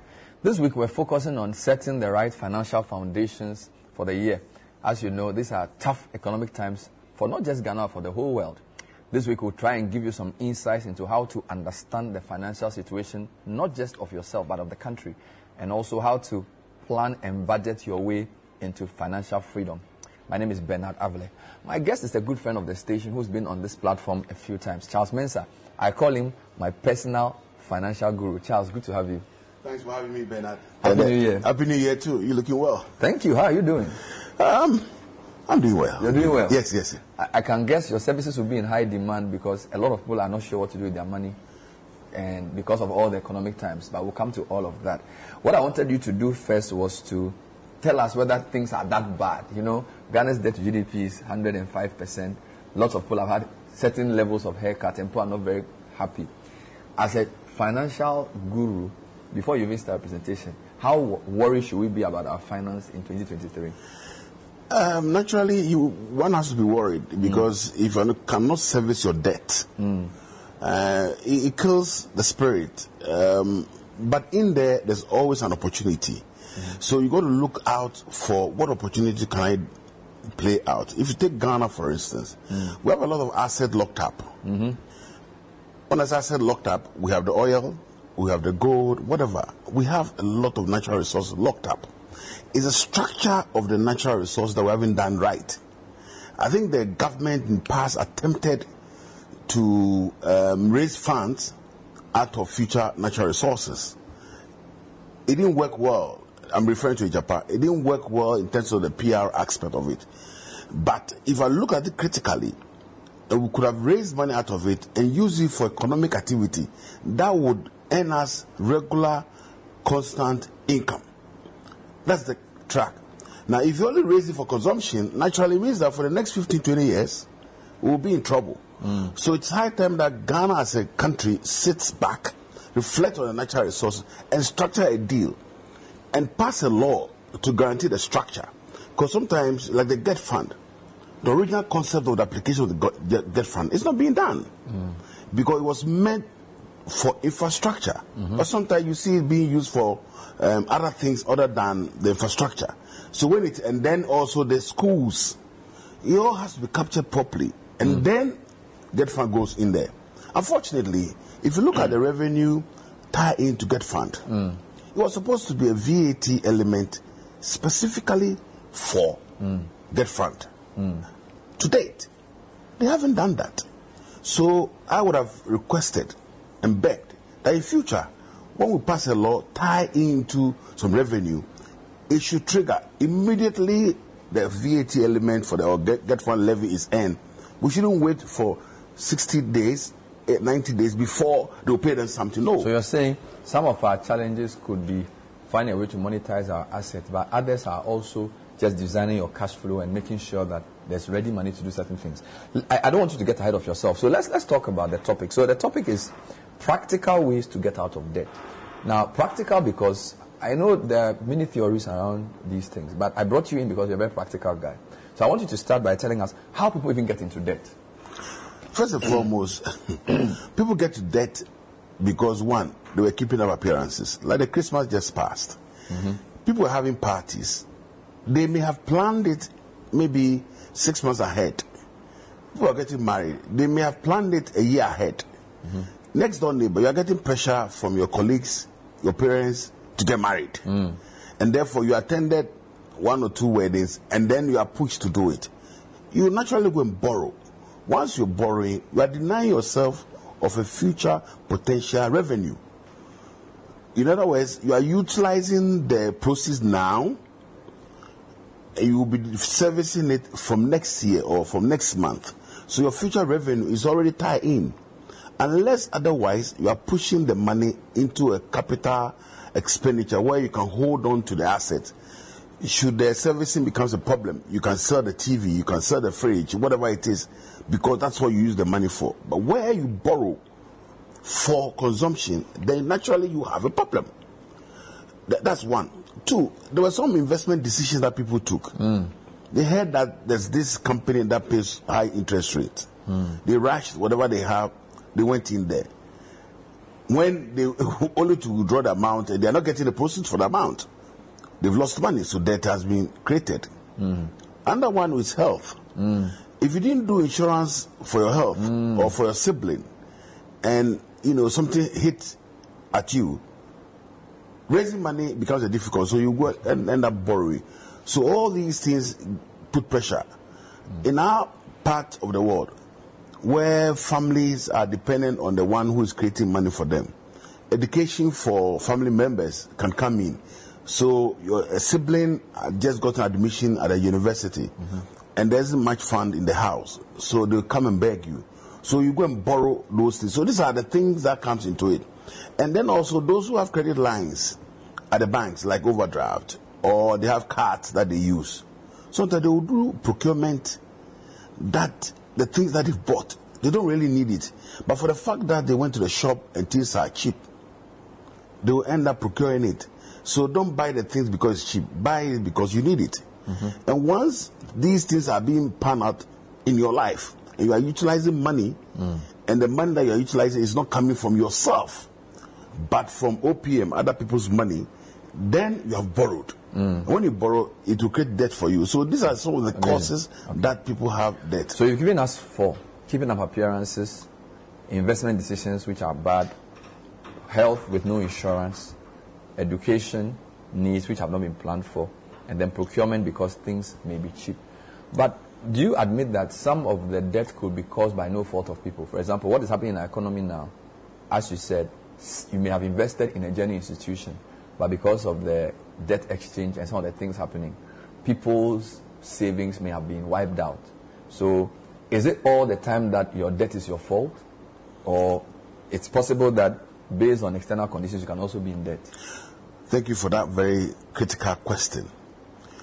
Everything is your fault. Because the investment decision that you took, you should have looked at what if. Even saving at the bank. When you go to the bank early morning and you deposit your funds there, because you trust the bank, but you must also always ask yourself critical question. What if something happens? And therefore you don't put all your eggs in one basket. So you must look at a certain way of managing your own expenditure, your own revenue streams, and then tie in with your age. So when it is that you've grown at a certain level, maybe you're reaching 50 plus, your investment decisions has to be maybe you are buying treasurables. When you are young, you can invest in mutual funds. The crisis that we're having definitely will come out. Definitely will come out. Some of the things are too immediate. People are rushing and things. So when you are rushing, you don't make rational decisions. So those mutual funds, those who have lost the haircut and things, it's just for a period. It would bounce back. But what it is that if it bounces back, then the fund managers themselves shouldn't be paying themselves huge bonuses when they bounce back. Because people who have been punished to survive must also be helped when things improve. And that's the kind of statement that should come out from the investment decision or the policy makers that, listen, we have a problem now. We are suffering a haircut. But when things bounces back, we'll help you out. I was just going to suggest that instead of 0, I think they should be able to do some 5% for the first year. The interest you mean? The interest me. I mean, it should no way it should be 0. There must be something coming to you. So you know that the investment returns is lower than to say the investment return is 0. So you need to have some 5. I prefer to get 5%, next year 7%, 10% growth. rather than losing totally and then having a 25% coming through. Something must be earned because people are going to depend on that small return that comes in, even if it's 2, 3, 4%, to pay medical bills. Because decisions that people make every now and then, they tie in with their age. And we, Bernard, you know this, we've been at it helping people, teaching people some of these investment decisions.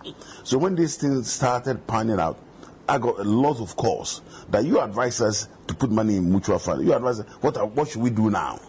So that's why I keep on saying that it shouldn't be zero. There must be something small to start with, so that the confidence boosting will be there. Okay. So if I hear you correctly, in the initial part, you said debt is like bringing forward your enjoyment, so you can use your money to pay later. So it's basically making a decision that will negatively affect your future.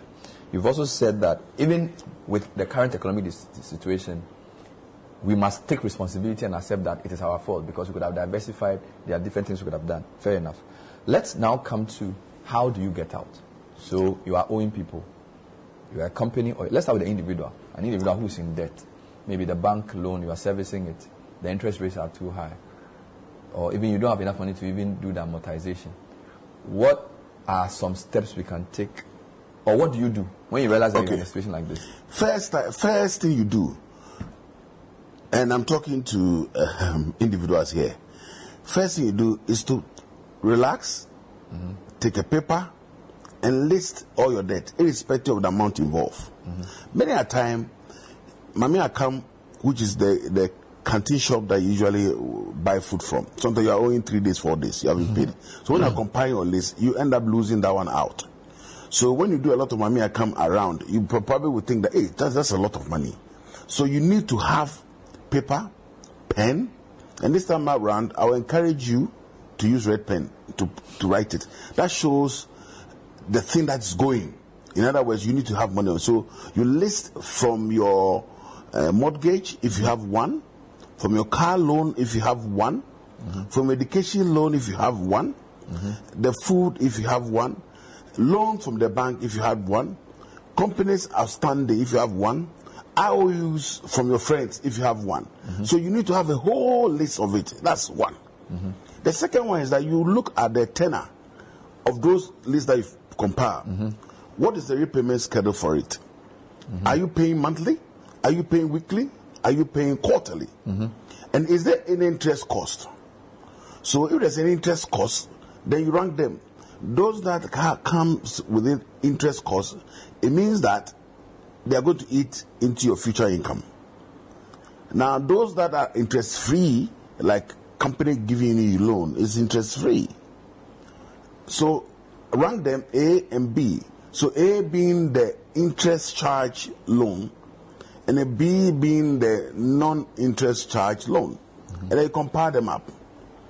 It will end up giving you some repayment schedule. You yourself would have done that. Some repayment schedule. In other words, how much do you have to cough every month to meet the repayment schedule that the contract you signed for? That a friend agreed, the promise that you gave your friend that you pay in 2 weeks' time. Put all those things there. And then you look at the repayment schedule.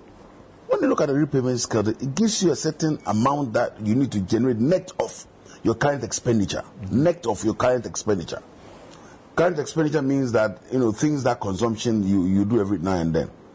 If you look at it critically, you will notice that your income will not even cover your expenditure, let alone service your debt or repayment of your principal. Do that, because people many a time only remembers the high debt, the high amount. So the guys who is giving them pressure, and they ignore the other one.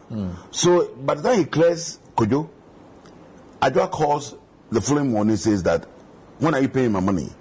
He didn't factor it in. So that's why I'm asking that you go step by step. Now when you compare all these things, and then you start making calls, when I say making calls, start approaching people that you have to meet their debt, because your income is not enough. Now if your income is not enough, what can you do as a person? You have to look at multiple streams. You have to look at other ways, because the capacity to service the debt becomes a challenge. Your expenditure becomes a challenge. And that's why you have to admit that, Charles, I am broke. this thing of covering it up that, oh, Nyami Beye, it's okay, and things like that, it's not admission. It's just a hope business. But admit that you have crisis. Earlier I had stated I look for the causes why you got there first. So now they've done the list and admit that you have a problem. Then you go to the last stage, which is, how do I service the debt? Before we come to that, let me just tell our viewers and our listeners that this is the Effective Living series. We are in week 4 of the series, and the theme for week 4 is financial foundations. And this week we'll be talking about money, investments, and how to set the right financial foundation for the year. The 2023 Effective Living series is on the theme 2023 Startup Pack, and my guest is Charles Mensah, who is walking us through practical ways of getting out of debt. He says you have to know your current state. Take a paper, list all your debts, look at the tenure of the loans, and arrange them based on interest and non-interest. Rank your loans, call your creditors, admit you are in a crisis. Now he's going to look at how do you get out, how do you address this. So you've done all this, you've admitted you are in debt, you are broke. What's the next step? Some steps to, do you renegotiate? Do you call the bank? Do you start selling your property? What are some of the things you can do to start, based on the information you've gotten from this exercise, to start making remedial measures? Okay, maybe, yes, you have to first look at the income, because when you do the flow, it gives you a sense of how much is coming into your hands. Now, your expenditure on regular basis is higher, or is even a little bit over the income. So it means that you have a challenge, let alone servicing the debt. So you need to look at other sources of income. Extremely important. Other sources of income. You may have a particular asset in the house that you bought it for a particular need. And if that need is zero, you can strip it. You can sell it, because you are trying to come out. Friends that I know of had different plots of land. 4 year, 2 year, when it was really any income. When the crisis came through, they approached me and I said, look, release some of the assets. So they released some of the assets. I mean, the structure was different because it's personal, so I can't. But they released the assets. They got some money, and they renegotiated the loans that they have with other people. And then some of them they pay outright. Outright because the creditors, okay, if you can raise, Charles, if you can give me 15,000 cedis out of my 22,000, I'll write it off for you. So there's no future. So when he raised the money, he had negotiated before he did this. When they raised the money, they went ahead and paid the people. And then gradually, within a year, they are back on track. When they came back on track, now that they are back on track, they decided to go back to buy assets. This time around, I told them that they should buy service plots, because that one, at least, the value would appreciate. So these are the things that you have to. Because people don't like admitting, especially when you have a spouse and children, that you don't want to give them a story or some information that is bad. You even you leave home late or early. You come home late. They don't want to see you, because before you realize somebody's knocking at the door, and the kids go and open the gate. Who is there? It's Mami Adjoa who's coming for the loan, and so they come and shout. So you avoid all these little things. Run away from the house. Admit that there is issue. For all you know, the kids who used to go to school early morning with sausages, they will change. Who used to eat cornflakes, they will change. Maybe they'll have a porridge. In the morning, I'm referring to the cocoa. Gobe became popular because when crisis came in. But Gobe has been there time immemorial. But nobody averted the mind to it. So when you speak to the family, I'm referring to those who are married with kids. You speak to the family. Because they've enjoyed before, now we have a little crisis. Talk to them. You think they don't know. They observe you. Because a little thing, you are annoyed. So your kids will observe you, and it's not that they clear with mommy to see that how is daddy today, or how is mommy today. In a bad mood. Is it in the bad mood? Don't let financial crisis push into that mood where they are scared to come and discuss things to do. Let them know. Discuss that, and then you start. Please, if you're spending more time with friends and you're not earning anything out of it, It's high time that you see how to reposit the time. Because time, they say, is money. And if time is money and you're hanging 4 hours, 5 hours daily with friends and you're not earning anything, why don't you turn it around? Maybe if you have a skill, apply it properly. These days of social media, you can't sell the skill. Maybe you are good at selling products online. You are not the person who designs or do the product, but marketing it. You can start that. Before you realize, you become an aggregator of people who have products that are selling to a certain community that you can drive those community. How realistic is telling your creditor that they should stand still for a year? You don't have money to pay. Whether it's a bank or something like that, you know what? Based on my financials, you have to give me like some breathing space. Do you need some specialists to help you do that negotiation? Or this is normal? Oh, you have to do a projected cash flow. Okay. Your creditor would only rely on numbers. So when you have a projected cash flow, I'm referring to your various monthly or weekly earning that come onto your hands. And your survivor expenditure, that's food and transport. I call it survivor because without that, you can't even earn the income for next month.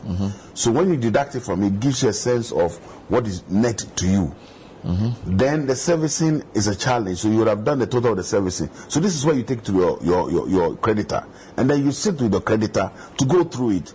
Be candid about it, because what is happening is that the creditor is also using other people's money, and sometimes they will like the truthful, so that they can make provision also in their books. But when you don't tell, you spring surprise on them that, oh boss, I cannot pay you, then we have a problem. You can't spring surprises on your creditors. That's why Bank of Ghana and the banks, when they lend money to us and you are not servicing for a couple of months, they have to do provision, MPR, they have to provide for that, your debt. So when you tell them and you look at the cash flow, they may readjust themselves. I want you to elaborate on two things. You mentioned multiple streams of income. Before we go there, you said food and expenditure are like basic. Food and transportation. Yes, survival. So survival, you call it. So which areas can you cut? If somebody is in debt and they want to start making cuts, can you give us some of the things that are untouchable and the ones that you know that this one you can easily cut from that budget? The food and transport is key. Because that's what you use to survive. Unless otherwise you're working from home. Even that, the transport becomes your communication. I remember those we used to call transport and communication. So you pay data. So what it is that the transport, what's the mode of the transport that you're doing? If you use Uber to work, then you probably have to change and see whether you can go out early and join the bus. And join the community bus. I call it community bus. People call it trotro, but I call it community bus. And join the community bus to wherever you are going. Readjust yourself. Have your shoes in the like our ladies do. They have their shoes in the back when they get to the office. Then they dress up. So equally, if you have your jacket, you could have your jacket off or leave in the office, and then when you go, you suit up. That's what you do. That's for the transport. So if Uber was taking you 40 cedis every other day to work, which makes you very comfortable, but because things are tough, see whether you can save 20 cedis at all. Because 20 cedis a day savings on Uber gives you 100 cedis a week, and it gives you 400 cedis a month. That can service some of the debts that you are owing. So transport is one area. Which other area can you cut? Food. Maybe you used to order lunch.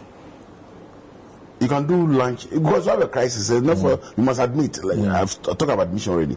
So instead of my lunch being ordered regularly from a certain point, I want to save a certain percentage of my lunch. So maybe you can look at the combination and the type of food that you have.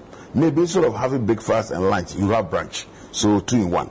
And then you increase the quantity a bit. And then maybe you have your late dinner. You change some of these things. And at that time also, if you have a family member, you got to procure things, go to the market, make a list, go with the spouse, or you yourself can go to the market and procure things and cook for the week. In bulk. And in bulk, that's correct. And cook for the week and dish them in the various bowls. So Monday bowl, Tuesday bowl, Wednesday bowl. Look, don't feel shy about it. What about school? Can you change your children's school? Maybe they are paying dollars if you want to. I laughed because I just last month I just advise parents that they should check these two schools and see the content. But if they can afford it, they should stay there. But that means that something have to forgo. So what are they going to look? So maybe instead of the children buying PlayStation and things like that, you're going to plow those money. So those ones are very critical and very emotional. They are going to new school. It's now that they're going to readjust. You can't take that decision. That's a cost-cutting measure. It's a cost-reduction measure. So one comes with it some talk through. Others come to with a knee-jerk reaction. So do the talk through process and things like that. Maybe if you're going to change the school and they all agree to change the school, then you can support it by getting some part-time teacher from the first school to be coming home to support it. That teacher will also use that as a other income for him or herself. That could be another solution. That could be another solution. You started by talking about how we got here in the first place. Do you think it's possible to live without borrowing? A little borrowing, some will say it doesn't hurt, but that's the beginning of your problems. A little borrowing is a starting point. People borrow small so I'm only going for this. Please don't. Because in a good Bible, it talks about Proverbs chapter 22 verse 7. Yeah. Proverbs 22 7. Yes, can you read for me? Okay, I'll find it. Okay. Proverbs 22 verse 7. A borrower naturally will become a slave to the master. Oh, okay. And basically, you always... It says, the rich rules over the poor, and the borrower is servant to the lender. Thank you. So once you're a borrower, you're a slave. And we all want to move away from that. So a little borrowing you start with can create a problem. Borrow only for an earning. Because your personal balance sheet is what you have and what you owe. So your balance sheet would be things in your room, knowledge itself. Maybe you've gone to school, you've borrowed to go to school. It's an asset to you. Once you have that, what is it earning as compared to the debt that you are servicing? So borrowing can only be good for my calculation as long as it's tied in to an asset that then can pay for itself. To go to university, you may borrow, correct, but not to buy food to eat, correct, not to buy a new car. Correct. I'm sure there's a lot more questions you may have. So if you want to contact Charles, do you do any training, any academy people can come to? How can people get that? No, actually we do some radio and things sometimes. Okay.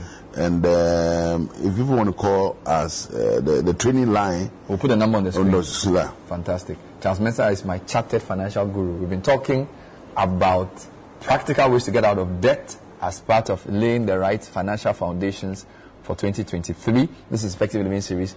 This is just the beginning of week 4. Thank you for watching. Thank you for listening. We'll be with you next time with another exciting topic. We'll see you next time. Bye-bye.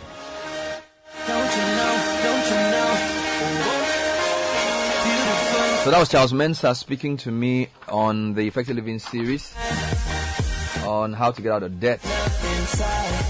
Brought to you by Enterprise Insurance and Hallmark Freight and Logistics. Now, it's a fabulous back-to-school offer at Roberts and Sons Optical Services. Bring your kids to any of our branches at Denta Weja, Adabraka, Osudankwa, or Tema, or East Legon, or Cove Town, or Kumasi. Get a 10% discount on total purchases of their blue light protection glasses. Kids aged between 6 to 16 also get a 50% discount on comprehensive eye test. Get all these amazing discounts for kids between 6 to 16. Offer valid from 13th to 28th February. Terms and conditions apply. Call or WhatsApp 0501 519 111. Roberts & Sons, seeing is believing. And losing a loved one stops you in your tracks and leaves you shaken. In those trying times, you can count on us. Over the past 21 years, Lashibi Funeral Homes and Crematorium has had your back when you needed it most. From picking up your loved one through to the burial or cremation and funeral receptions, Lashibi Funeral Homes and Crematorium will guide you through the unfamiliar territory of selecting products and services you'll need to ensure your loved one has a fitting send-off. Contact us on 0509 542 409 or email info@lashibifuneralhomes.com. Lashibi Funeral Homes and Crematorium. Dignity for the deceased, comfort for the bereaved. Askia Immigration Consulting Services is committed to being your source of information, personal advisor, and authorized representative in all your immigration matters for Canada. Our consolidated and personal information approach provides the support you need to make the right decision for you and your family. Whatever your needs are, or to know more about Canada immigration, contact Askia Immigration Consulting Services to help you discover everything you need to know about Canada.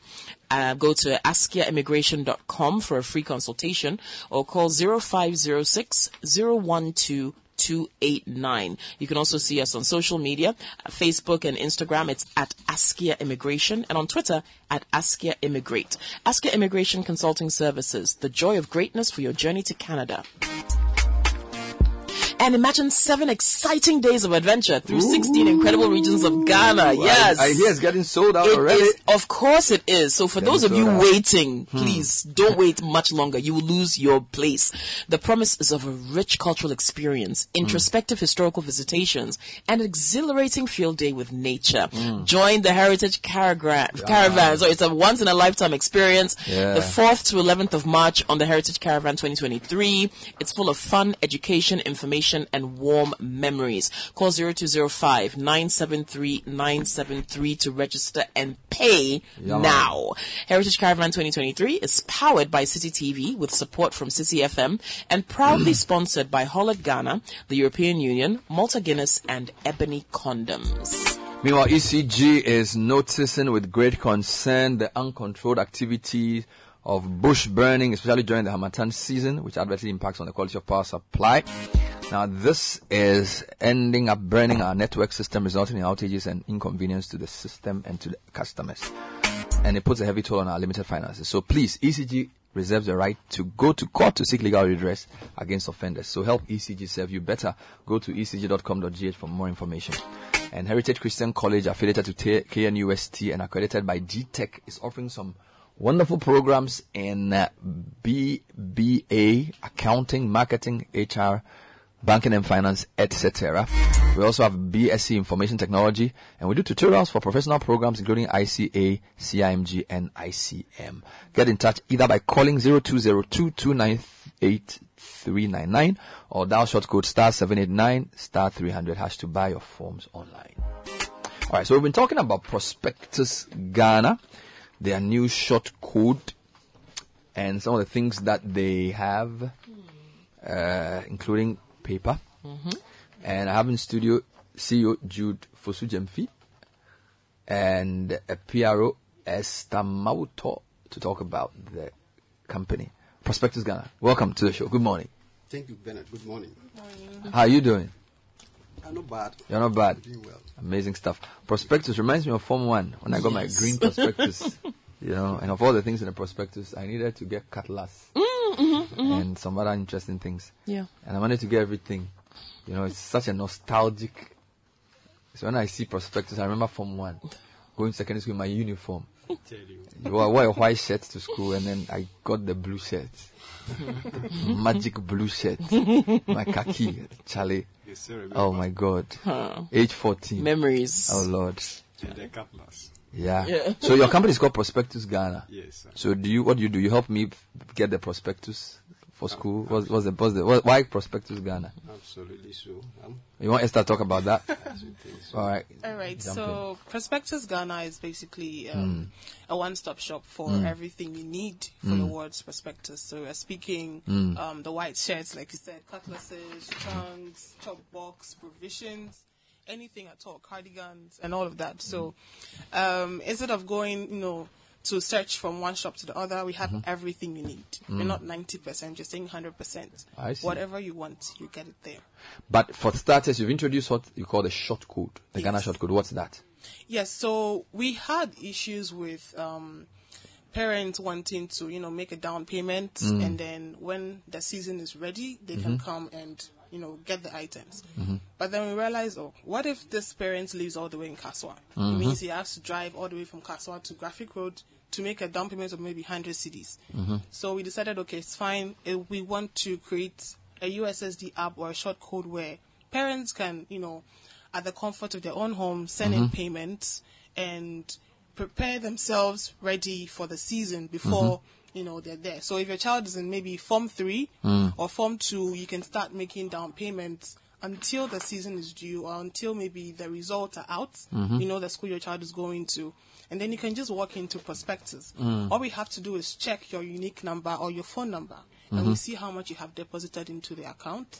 We take it up from there. So this is irrespective of where you live? Irrespective. Irrespective of where you live. I see. So it's a national thing. Now, let's develop that a bit. Let's talk about the short code. So this is for parents. The short code is for parents, not for the student. No. It's for the parent to get some sort of relief in building up money to pay.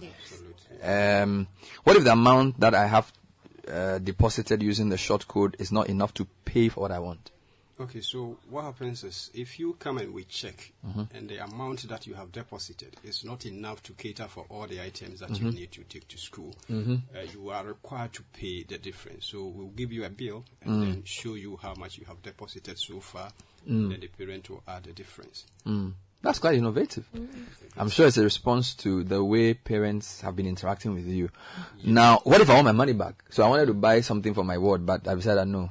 I want to go and do a cocoa farm. So I won't do it again. We do not expect this to happen. All right. But should it happen, Prospectus Ghana is going to pay back everything that the parent has deposited with us without taking any commission. Wow. Interesting. Okay. Yeah. Okay. Nice. So, do you offer any other services at Prospectus Ghana aside the sale and supply of school items? Yes, so we have a new brand.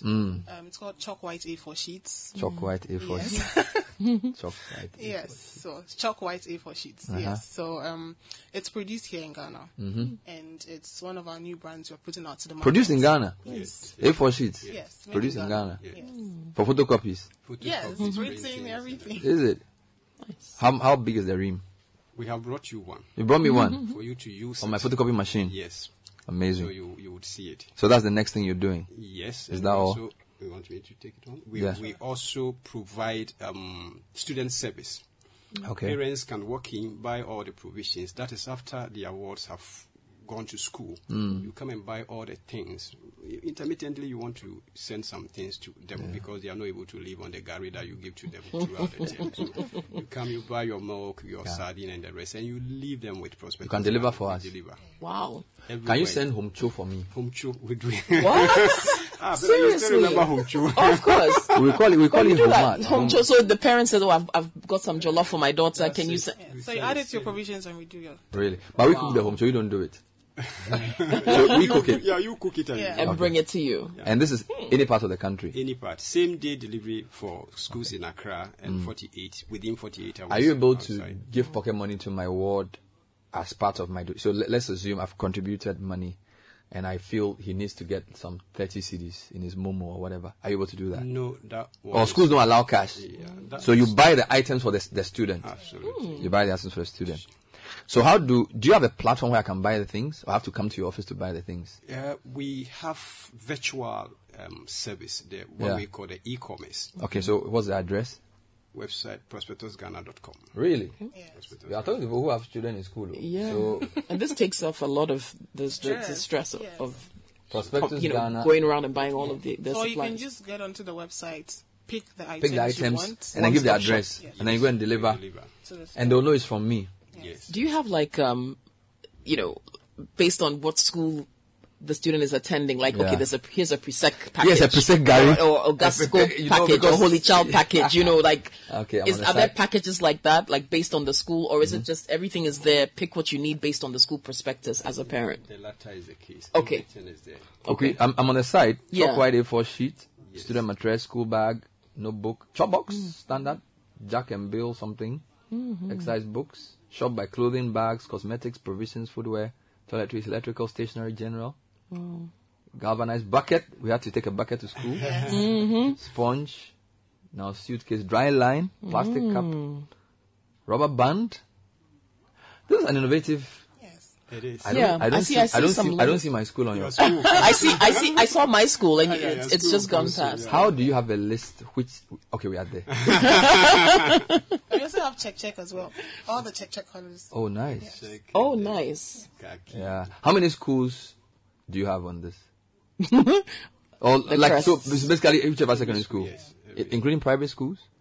Private schools. Private schools as well. Nice. Does it apply to university? So if yeah. I wanted to send something to my daughter at Sunyani Polytechnic, Yes. you could do that as well. Okay. All right. Wonderful. Give me your phone number and how people can get in touch with you. Yes, so our phone number is 0500 600 607. All right. Can you repeat that? 0500 600 607. Esther Mauto is the PRO of Prospectus Ghana. And the Esther is EZTA. Yes, please. It's like a Zaneto. And Jude Fosu Jemfi, CEO of Prospectus, very innovative company. Thank you for being on the show. We'll be right back. When we come back, I'm jumping back into the Auditor General's report because I want to speak to Ghana Health Service to respond to some of the findings. Stay with us. This is the City Breakfast Show, the city's biggest conversation. Join the conversation on the City Breakfast Show on Facebook at facebook.com/City97.3, Twitter at twitter.com/City973, and Instagram at instagram.com/City973 with the hashtag CityCBS.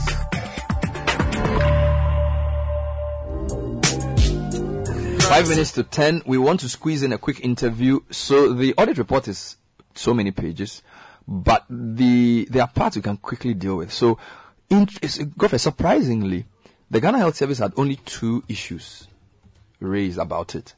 Compilation of data on infrastructure and equipment worth 678,800 cedis, which, according to the auditors, the GHS spent that amount on getting this information, which in their view was supposed to have been done by the Ministry of Health, right?